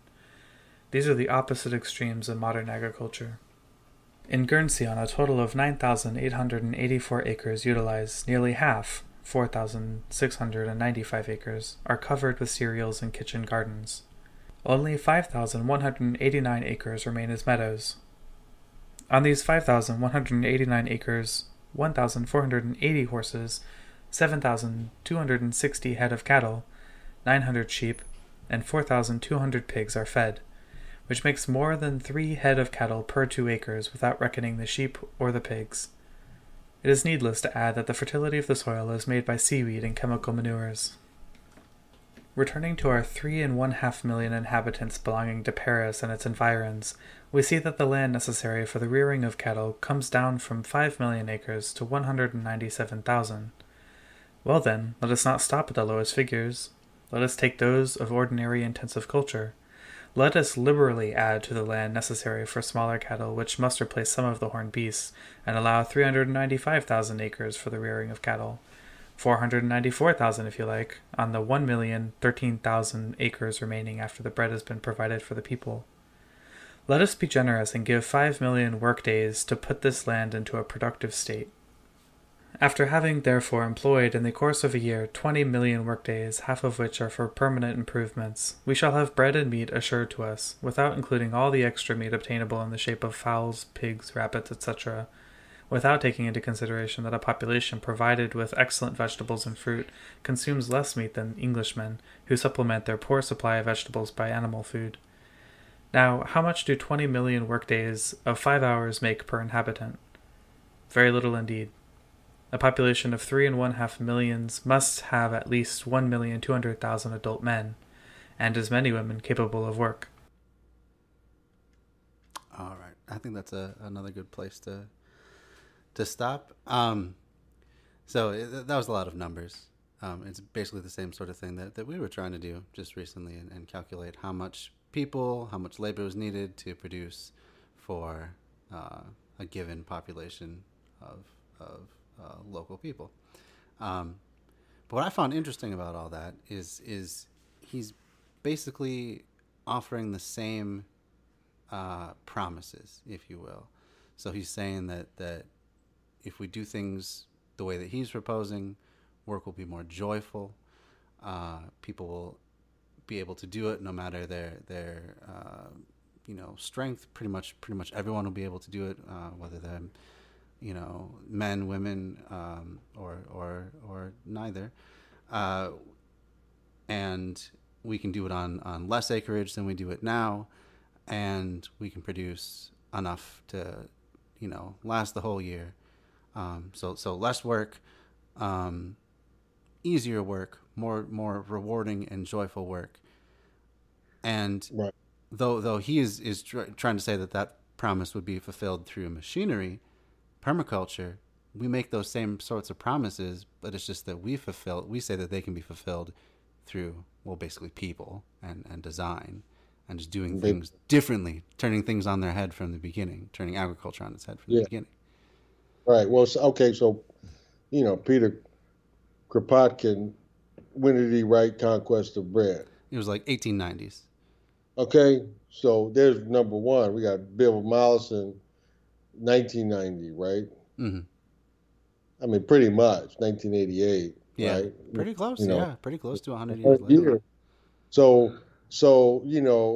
Peter Kropotkin is the Bill Mollison, of right, of the Right. 19th century, right?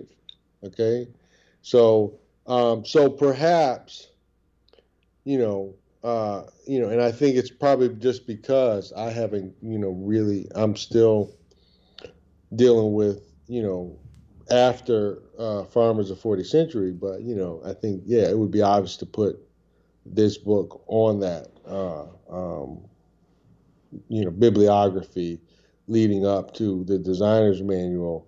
Sure. I think that's like a lot of numbers, and that's what we were trying to do or are doing. That's what permaculturalists and permaculture designers are supposed to do. Mm-hmm. And when you look at this as being 130 years ago, Mm-hmm. That's what he was doing. Yeah. He was just doing it from at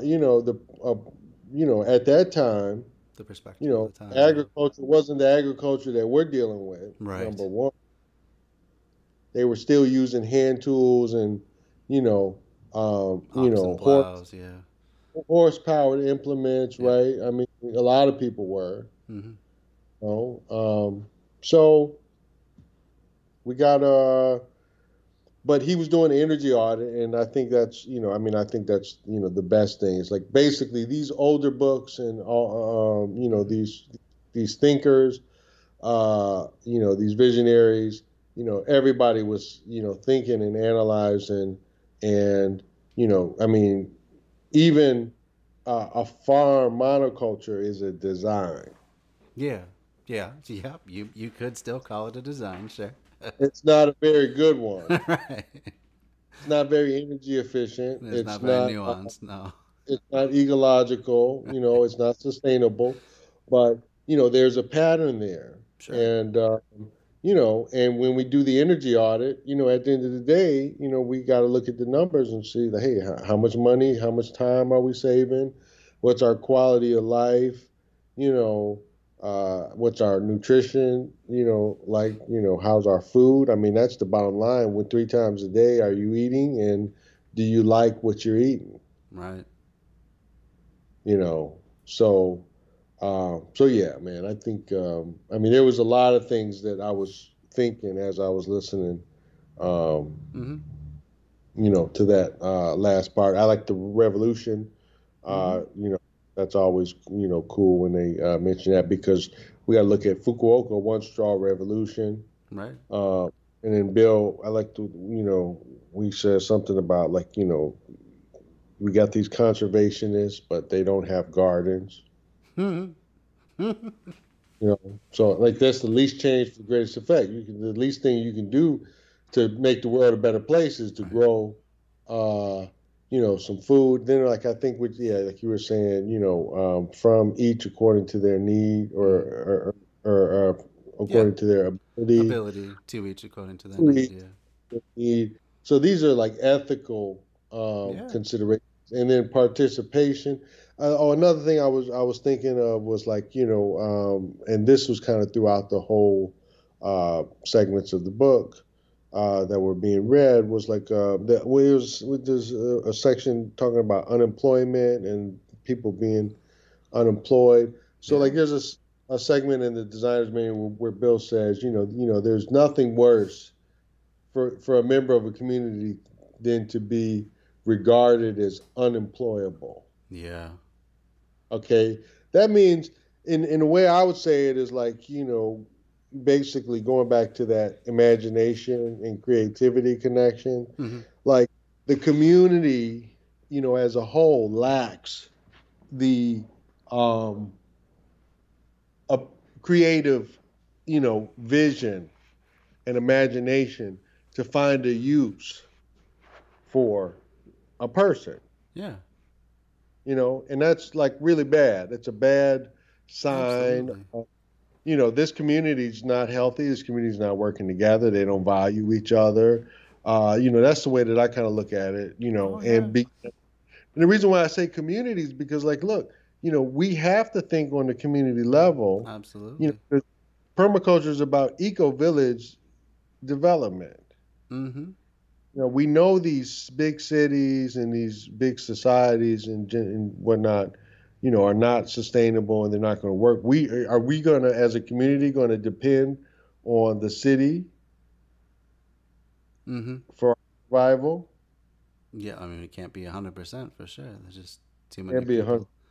Yeah, I mean, we don't want it to be, more than 20%, right? Because Mm-hmm. permaculture is self-reliance and communal interdependence. That's a Bill quote that I like. So we can't afford to have people in our community who are unemployable. And I think Right. that's with the lack of diversity, once we get all machine oriented, and we're getting rid of opportunities for people to actually cooperate, contribute, and participate. So we got to be real careful about what things that we automate and we use machines for, Mm-hmm. because then we're going to have people in our community who basically can't do anything, Yeah. and they're still going to be dependent on the community for food and shelter and clothing and these resources. Right. You know, Yeah, no, I can definitely see what you're saying, and I think that extra promise that permaculture makes is in that it can help give a whole lot more people a sense of purpose, and an ability to contribute to that community interdependence in a real and meaningful way.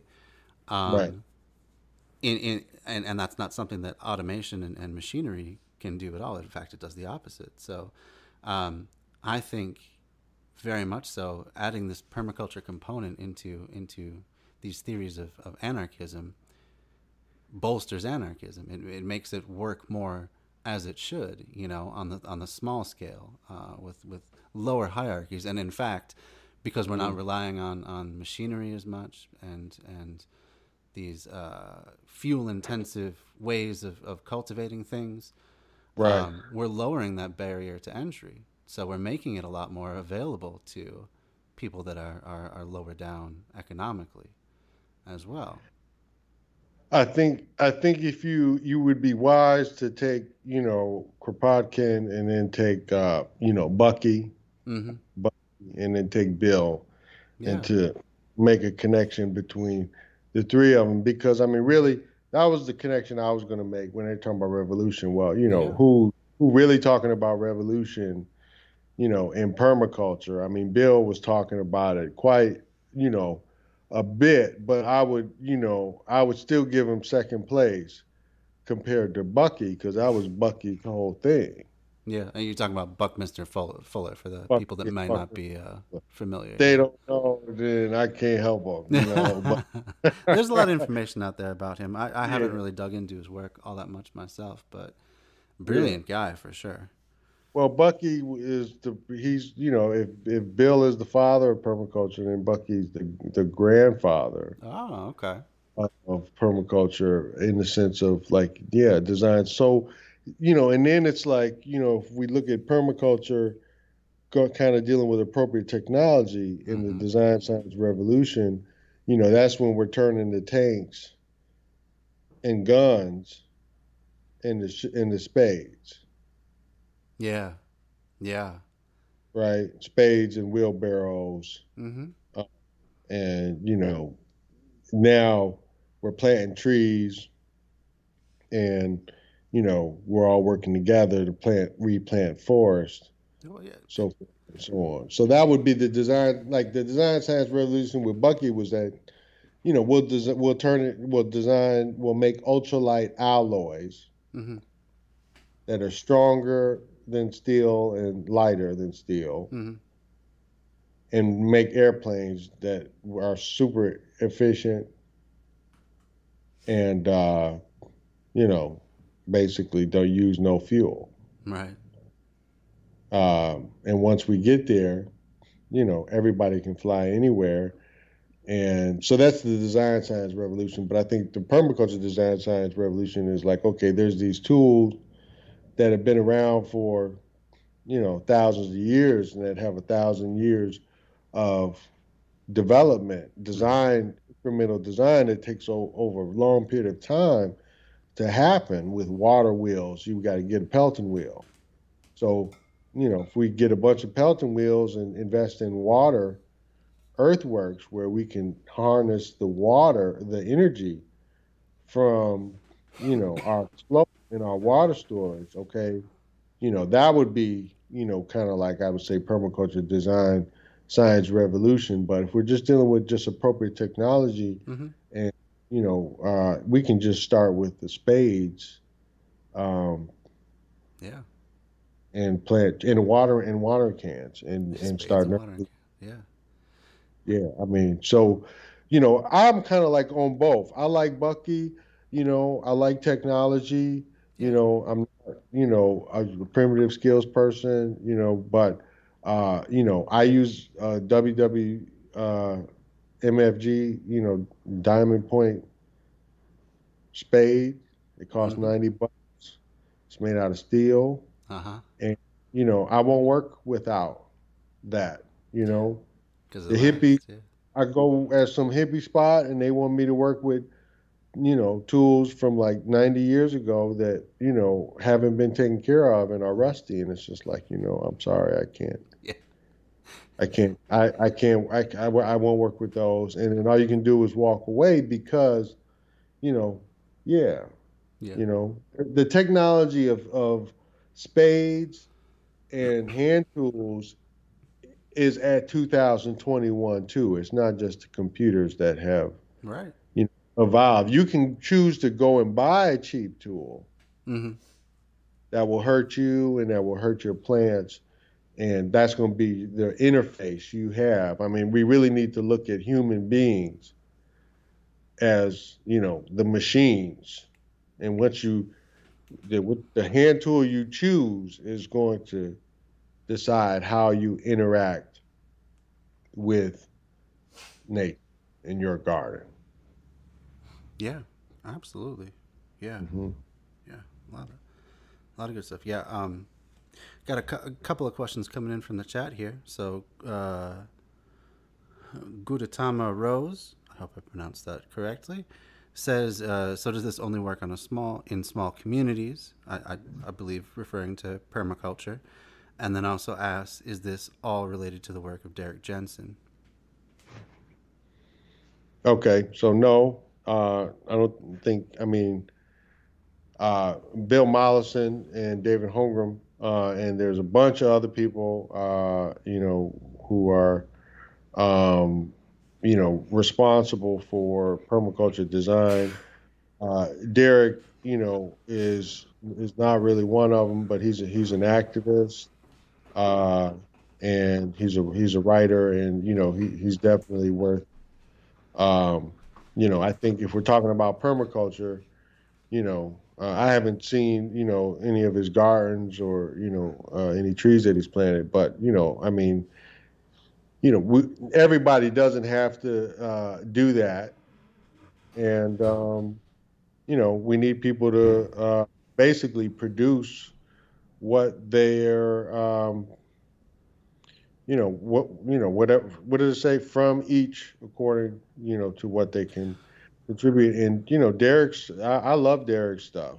I mean, Derek was actually, when I first started researching permaculture, one of the videos I came across was Derek Jensen's, what is that? What's the video? The one I'm talking about. I am vaguely familiar with his work. I know I've heard him interviewed before, but I don't know exactly which one. Man, I'm trying to remember the one. It's old. It's the old one. It's one of the oldest ones. But okay, so I will just say, when I was first learning about permaculture, well, one of Derek's videos is one of the videos that I came across, and it wasn't really talking about permaculture, but it was also, because really when we're talking about permaculture, we're talking about, what are we going to do? And so, yeah, but Bill Mollison, David Holmgren, these are the permaculture, then, Bucky Fuller, and then all these other people. I mean, really kind of started in some ways with, Silent Spring, Rachel Carson, but then we also got a bunch of old school people. I mean, J. Russell Smith, Tree Crops, P.A. Yeoman. P.A. Yeoman, yeah, exactly. Very influential on permaculture. Keyline Design, yeah, one of the other, really, if we're going to, give people, a father title. Yeah. Yeah, Yeoman's is definitely, I mean, he's right after Bucky, right? Yeah. He's right after Bucky, and he's up there, he's up there at the top in many ways, Cool. So, and what was the other question? The other question was, is this only workable in small communities? How scalable, I guess, is the question. Yeah, well, I think it's okay. It's infinitely scalable, if we understand that there's a limit to scale, right? You want to permaculture the whole earth. Well, the way that you do it is with millions of people, yeah. Very small systems, and then less of larger systems, and less of larger systems, and less of larger systems, and then are you going to do 640 acres? You can do 640 acres permaculture, but you're going to need a lot of people in that system. You're going to need a lot of help. So that means you're going to make how many people are going to help you with it, and you're going to need a system for each one of those people, and then you're going to need community systems, and then a large portion of that needs to be Zone 5 wilderness. So that's a whole nother thing. So Zone 5 is not small scale, right. So the reforestation, the rewilding, and just the social, community, and political work that needs to be done. So if we got 640 acres, we want to turn, 400 of that into Zone 5 forest if possible. That's a big job. Yeah, I'm sorry. That's a big job, and yeah, but if we're talking about more productive systems, then potentially we can carve out that space and let a lot of that go back to wilderness, because we don't need as much for ourselves. Using energy efficient, stoves, and that too, yeah. And energy efficient houses, right?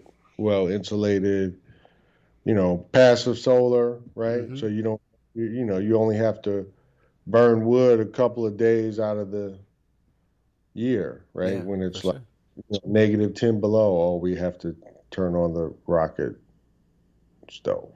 Yep. Yeah. Avoiding those type 1 errors in building design, not just in planning out our gardens. Our gardens. Integrating home and garden, and energy efficient home design. And I mean, the one thing, like the science that I've looked up, basically gardens produce about 1.5 pounds per square foot, and then farms are usually around 1 pound. So just that, I mean, right there, is telling that gardens are 33% more efficient. Yeah. Right? Right. And that's just gardening. That ain't permaculture. Yeah, that's nothing fancy yet. Yeah. Yeah. So, these are the numbers that, just like we need a couple of, hippies, communists, hipsters, and like, some anarchists, and some agrarians, Yep. And all just, form a couple of small, work groups, task force, and just, basically research and get all this information together and, I mean, apply some research models and demonstrations so we can really, just go find a vegan. There has to be some vegans somewhere who want to eat raw Mm-hmm. and, make a garden and say, look, we're going to feed you until, you say stop. And, and if it's too much, if we're giving you too much food, then we're going to take one bed out of the garden, right? Instead of 20 beds, we'll have 19. And then, we'll keep removing beds until, it's, he's like, no, I need more food. Bigger salad, please, right? And we'll figure out how many plants are in those boxes. That's the scientific approach to doing this. And we'll have a definitive case study of, okay, this vegan required this many plants. This is what he wanted. He wanted 10 Swiss chard, and this is what he ate. Mm-hmm. You keep changing the design, tweaking it, and that's that incremental design. We'll only get those results over 20 years. Mm-hmm. But in the city, how many abandoned lots you got? How many unused balconies? Like that's one thing that I've been noticing a lot is they've been putting up a whole lot of high rises or even mid-rise buildings. Basically, all the new construction in like the Minneapolis-St. Paul area, every unit has its own balcony, and it's almost always completely just barren. That you might have a chair or two, but that's about it. That's such potential, and you're stacking them on top of each other, one after another. That's a lot of extra acreage we can pull out of basically the sky. Right. Yeah, and I think that's where, I mean, it might take,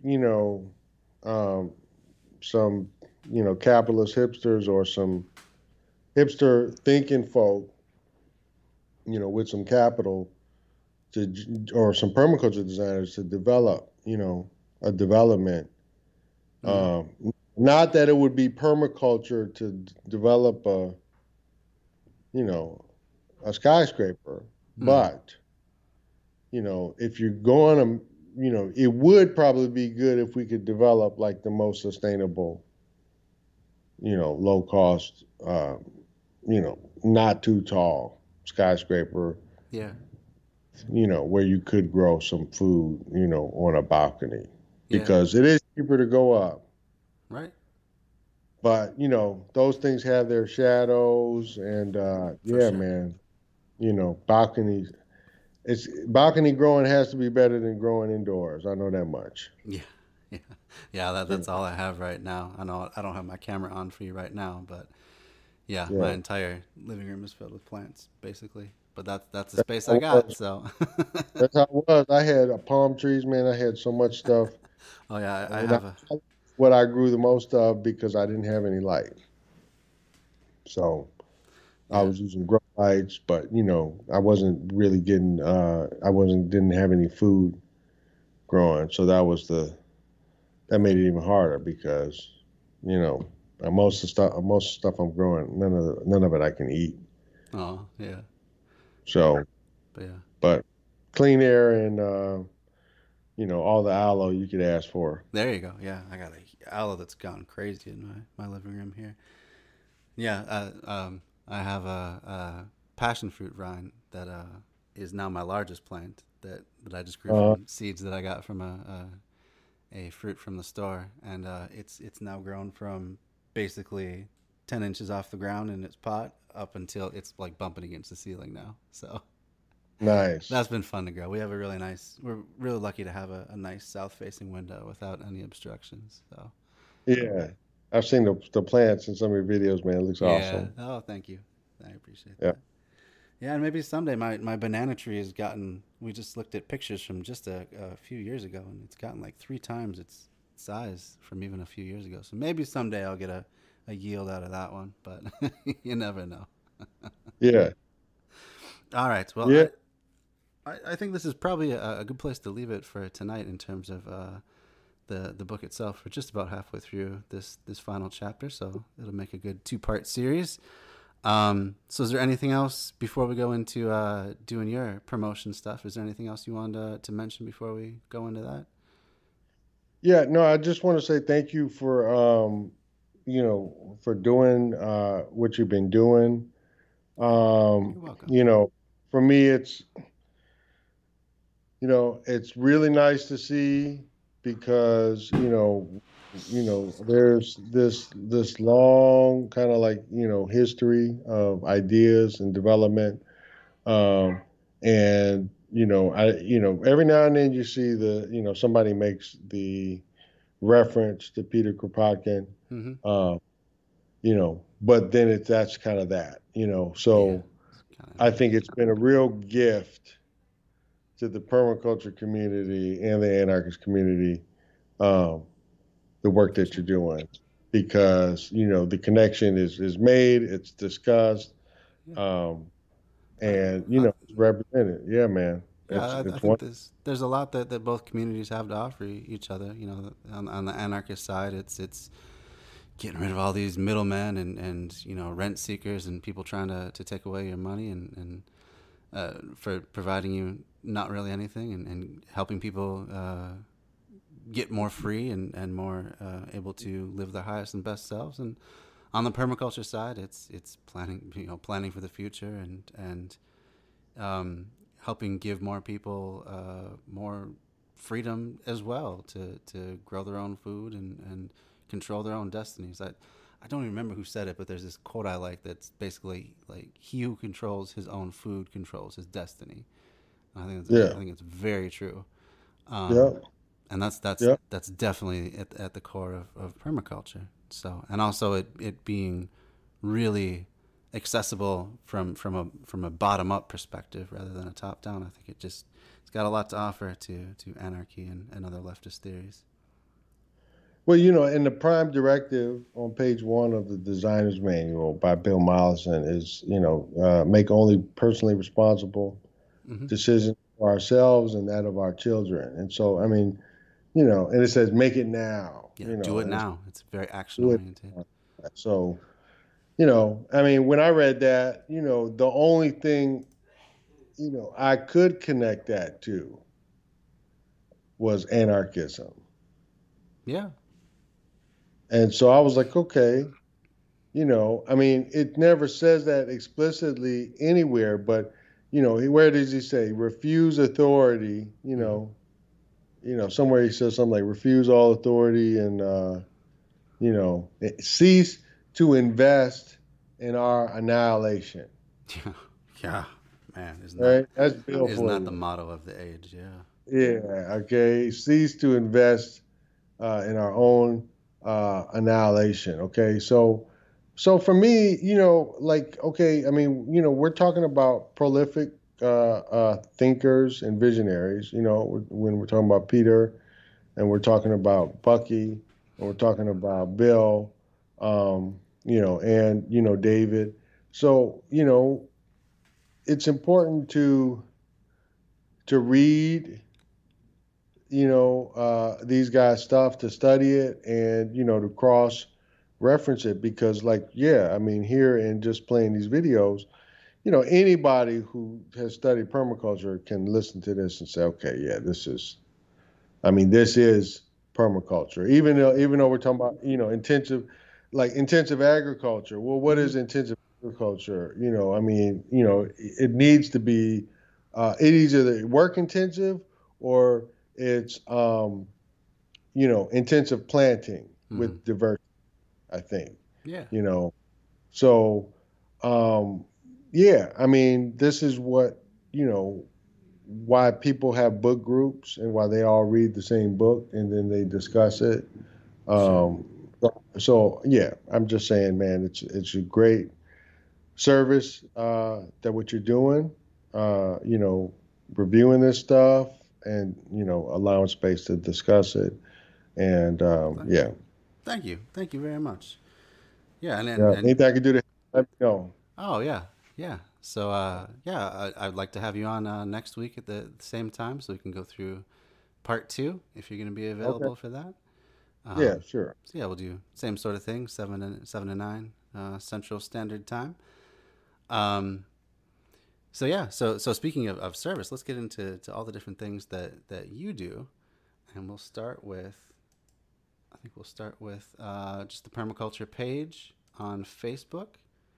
So, I got all my stuff open. So yeah, so what you're looking at now is the permaculture page on Facebook. Let's see if it's coming up and centered right here. Yep. So as you can see, it's just under 30,000 members. Oh, let me take some of those. We'll take some of the stuff off the screen for the moment so you can see the page better. There you go. So yeah, you've been running that for almost 20 years now, or has it been? Or I'm sorry, 10 years. Almost 10 years. Excuse me. Yeah. So this is the 10-year anniversary, isn't it? 10th anniversary now. Yeah. So happy anniversary to you. That's quite a feat. It could have been a rough year this year, but I think we did a good job making sure that this year was going to be a little bit more comfortable, convenient, efficient and enjoyable. And even though it's still been challenging, but I mean this group, you said it's the biggest group. It's unfortunately it's not or fortunately actually rather I should say it's not the biggest permaculture group. Oh, is it not anymore? Well, we got rid of 25%. Yeah, we of did. The group. A lot of people. We got rid of a lot of people. Okay, so we set limits to population and consumption. Well, we're going to set limits to the number of people that can be in the group, and that was based on how much work it was. Mm-hmm. Right? We're talking about low maintenance administrating and group management. Well, the people maintaining the system. I mean, the group needs to sustain the people that maintain it. That's the system. So we've been in the game for 10 years. We got a bunch of groups, but this is our biggest group. It would have like 40,000 people in it if we didn't do a clean house and whatnot. And there's a couple other groups. There's one permaculture group that's been around for a long time. That's I think in French, and it has 100 and something. I'm not even aware of that group. Wow. 150 or 80 or 40 or 20,000. I remember it used to be like 115. So that thing is huge. I don't know if they're as active as our group. And then there's, there's probably at least like 2 or 3 other groups that are probably bigger. But ours is the bess. Oh, always for sure. I can attest to that. Yeah, I mean, Zach is one of the reasons why it's the best is because because one, if you want to get in the group, he's the guy that you're gonna you got to get past him first. Yeah. So answer your questions if you have any chance of getting in. Answer the questions, and don't just do like one word things. Like show that you want to be a part of this group and contribute to it. Yeah. And so basically, we have a great team. We treat it as it's a community. It's for sharing information. It's evolved a lot over time. We've had a lot of people come and a lot of people go. Still more people, have shown up than have left. Mm-hmm. But, one of my personal goals is to, basically get people who want to contribute to the group and appreciate the group, value the people who manage it. Mm-hmm. Because at the end of the day, this is about permaculture. This is about getting trees planted, about getting gardens put in, about developing eco-villages and whatnot. So, we could very easily, I think a lot of people just create a Facebook group and then you just end up kind of working for Facebook. Yeah. It doesn't matter if we get any trees planted or any more gardens put in on the planet or any eco villages developed. But, that was one of the things with the 10th year anniversary was like, okay, look, we've been here 10 years, we're not going to do this for another 10 years. We've done it for the last 10 years. And that was, that's why we're part of the growth. Yeah. We're cleaning house, and but what we share, we got a lot of information, a lot of, basically we're a hub, a repository, an archive for information, and we're trying to keep cycling as much of this permaculture information to keep it basically. When I started this group, there was only a couple of groups on Facebook about permaculture. There was a big one that was 10,000 people, and it was dead. Yeah. No activity at all. So I was like, okay, well, and it was called permaculture. I said, well, okay, I could contact this guy. He was the only person that was, an admin. And I could say, well, you want to help revive, maybe we could work together to revive this. And I was just like, no, I'm not going to do that. I'm just going to go create another one.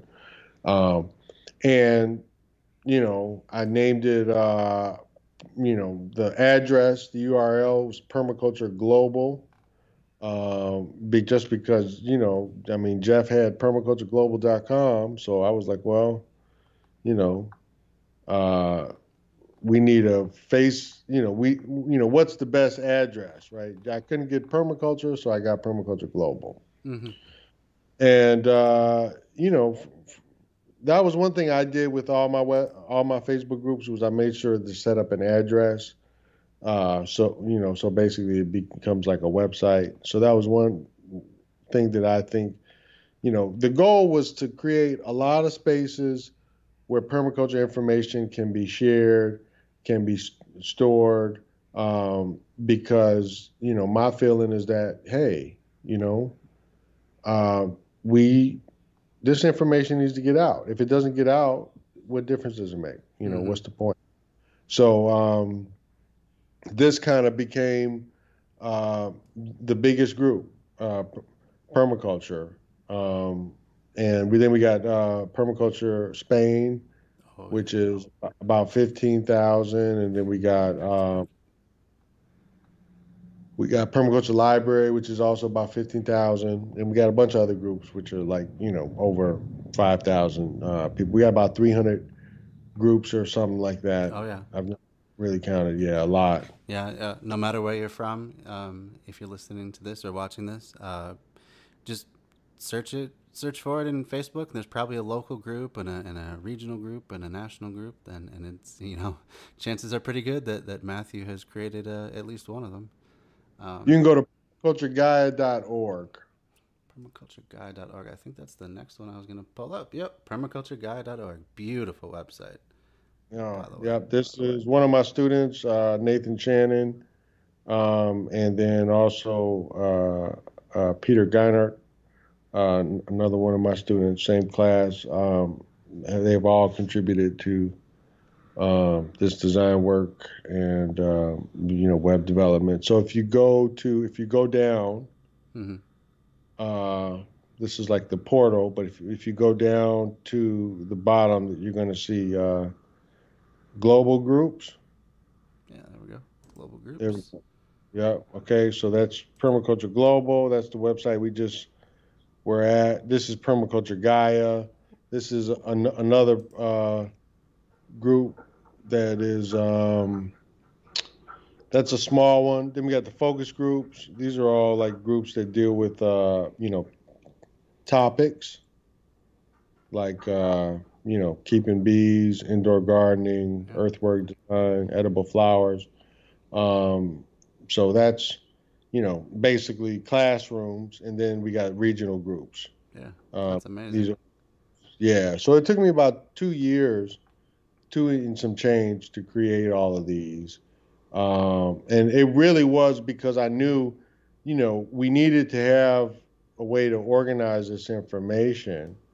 And, we just, we needed to be able to, Facebook was the everybody was already on it. So I said, this is a good place to create the model, the what do they call it? Like the prototype. Mm-hmm. So this global network where, all the permaculture people who are interested in permaculture and should learn about permaculture could basically, connect, and we can pool our resources, co-invest and whatnot. You know, and 10 years later, I don't really like being in a relationship with Facebook at all. And I kind of knew that when I started creating it, that like this wasn't really the place for it. But I said, everybody's already on Facebook. So, there's an opportunity here. Now, in the 10th anniversary, we're really divesting from Facebook as much as possible. So we have, if you go down, there's a website called Global Permaculture Network. And that's the new, that's Eco Village. Go back. Oh, did I pick the wrong one? Whoops. And so we're really, I mean, one of my critiques of permaculture community was that, why are we all on Facebook? We should be on, have our own social networks, right? That we control. Like, what does Bill say? He says, you have to own the land. Mm-hmm. Otherwise, as anybody who knows on Facebook, when they get blocked, for 30 days, go to Facebook jail, well, that's because you don't own the land. Mm-hmm. So, Global Permaculture Network is, hey, it's basically the 2.0 of Permaculture Gaia Network, which is all those Facebook groups. So we have open source social network. We have PHPBB forum, which is all open source stuff. We have a discourse forum. We also have a Discord server. And so these are the alternative platforms, right? It's like alternative medicine compared to Big Pharma, right? Big Pharma is Facebook, OSSN and Discourse and whatnot.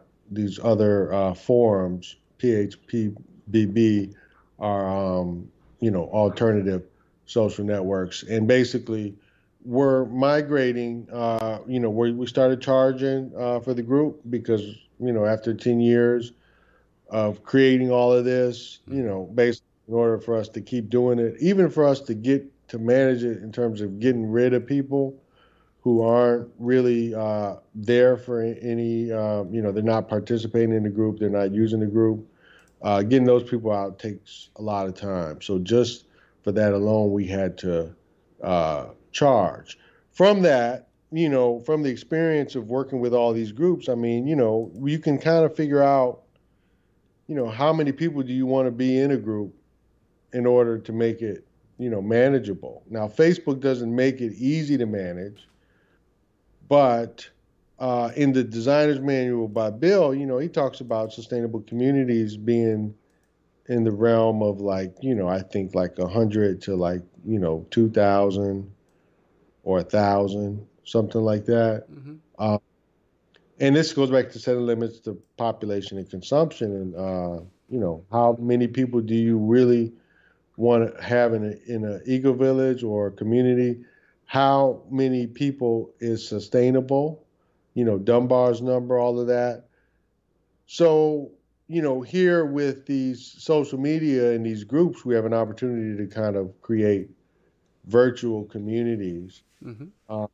And we get to cycle through the process of saying, okay, well, who do we want to be here and who don't we want to be here?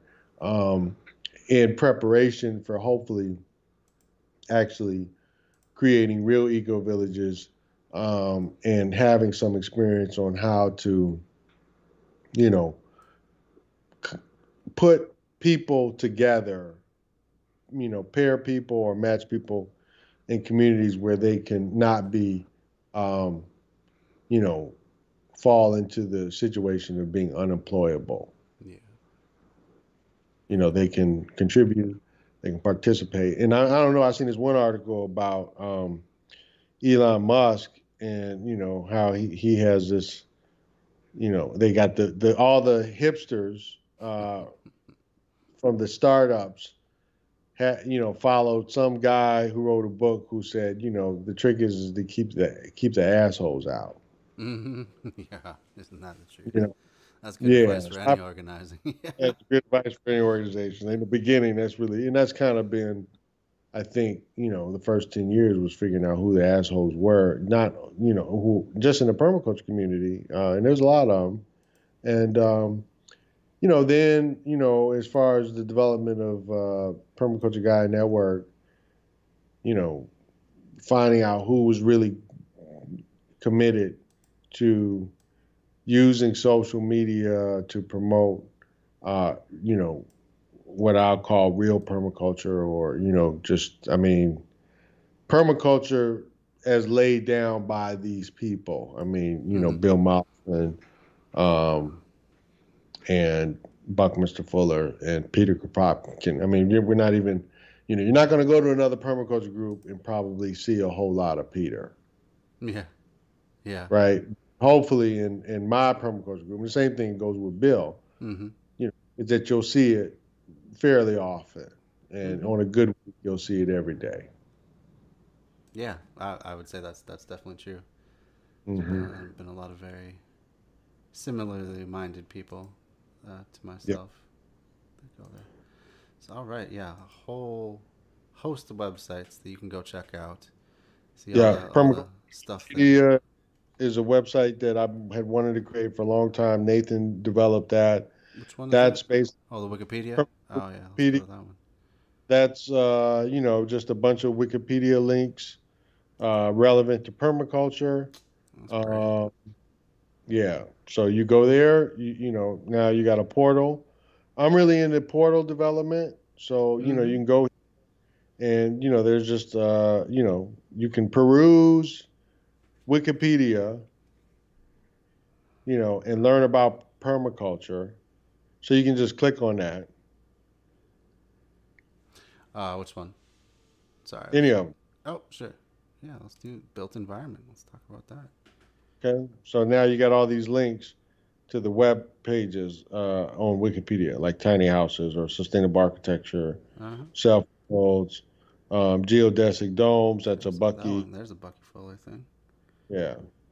Okay. So this is all about information access and through design. So through the design of this website, otherwise you'd have to go and type in geodesic dome, so it's a portal. It allows you to go to many places on Wikipedia without having to type anything. Yeah. Like and learn about curated permaculture experience. Curated permaculture, yeah. So you can check all this stuff out. If you go back to Permaculture Gaia, there's another web page that we've developed. And so at the top, there's Earth Care Library. This is one of that's a good one. That's one of my favorites. And this is just basically a library. This is one good thing about digital media and website development. These are all books that are online, and Nathan did a great job designing this. He would take the binding of the book and create one from the cover. And so basically here is a library that, anybody with a phone and a data connection, you don't have to worry about being without permaculture books. Basically, you got all the classics here. You got Pattern Language by Christopher Alexander. You got Critical Path by Buckminster Fuller. Eva Balfour, The Living Soil, Sand County Almanac, Owner Built Homestead. Yeah.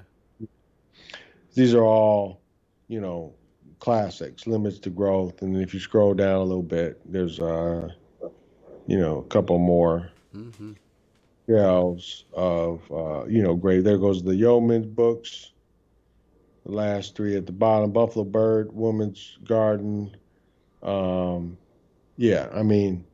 Small is Beautiful. Yeah. And then a New Agriculture, A Permanent Point of View by Dr. Venkat, people don't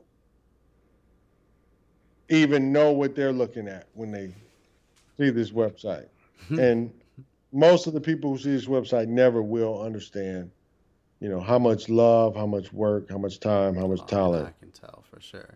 Yeah, you can tell. Yeah. You know what I'm saying? But, I think most people, you really have to, I would almost go as far as say you had to take one of my classes. Mm-hmm. Appreciate it. Because I was a book hoarder. I mean, I was I'm a bibliophile. Mm-hmm. I love books. Oh, I do too. Yeah, digital, paperback, and permaculture books is just a whole nother level. So I'm, you know, I'm an archivist. I like, I feel like, if these books are too important to, you know, not be available and easily accessible. So, that's what Earth Care Library is. We also got, BillMollison.org. We got Permaculture Hacker, which is awesome. We got all those pamphlets down at the bottom.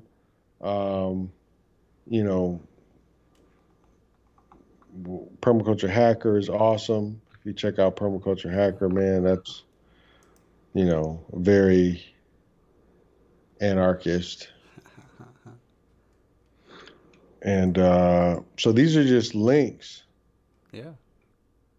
To, a lot of kind of like, I would say digital nomad, hacker, permaculture, kind of like this is where like if we're going to use the technology, open source, there's mutual aid, anarchism, port, gift economy, free. So all these concepts that perhaps in like an urban environment, would be really, really useful. Tor, peer-to-peer, Linux, resource-based economy, and then even software, programs that we could use. Yeah. So things that are kind of esoteric that the average person wouldn't be into, you kind of have to be like a geek, like hacking kind of, networking, computer, person to really be interested, like a lot of the stuff, mesh networking, like there's the Fallen Fruit website. That's where people say, oh, there's a mulberry tree, right? And then all the hippies go on when they go to a city and find out where all the mulberry trees are, and go on a mulberry tree tour. So that's cool. And then if you go back, I'll show you another one. The Bill Mollison one is awesome too. And this is what I've been doing. Basically developing websites and paying my students to develop these websites to make this information accessible. So now this is a website where basically you can access all of Bill's videos and there's the quotes that kind of, start just playing. So it just makes it easier if you want to, like for me, I used to listen to Bill every day and watch all these videos, so now if I want to do that, here's one place that I could go to. I don't have to type in, Bill Mollison on YouTube, here's this website, it'll take me right to him. That's great. That's so cool. It's amazing all the work that you and your collaborators have done on these websites. They look amazing. They function really well, and it's just wow. This is Nathan Shannon, one of my students, and basically, I had made some money off of a job that I had done when I was in Oregon, and so I had some capital to work with. He had just graduated from my PDC, him and Peter Geinert, and I actually didn't have access to the cash. I was having some issues with PayPal in my bank, and so I was like, I can't this money has to do something. It can't sit up in PayPal. Yeah. And so I just started sending him $15, and I said, look, man, just develop these websites. And I said, I wasn't available as a designer because I was living in a tent, you know what I mean? And it just didn't have an office space to work out of. So I just said, dude, just do the website and do whatever you want. This is the basic idea. I would send in some links here and there, but like Permaculture Wikipedia, I basically just told him the concept, and he ran with it. That was something, basically delegating, and investing in, the people that you've basically, basically your students. Yeah. And not all of them, a lot of them aren't going to do much.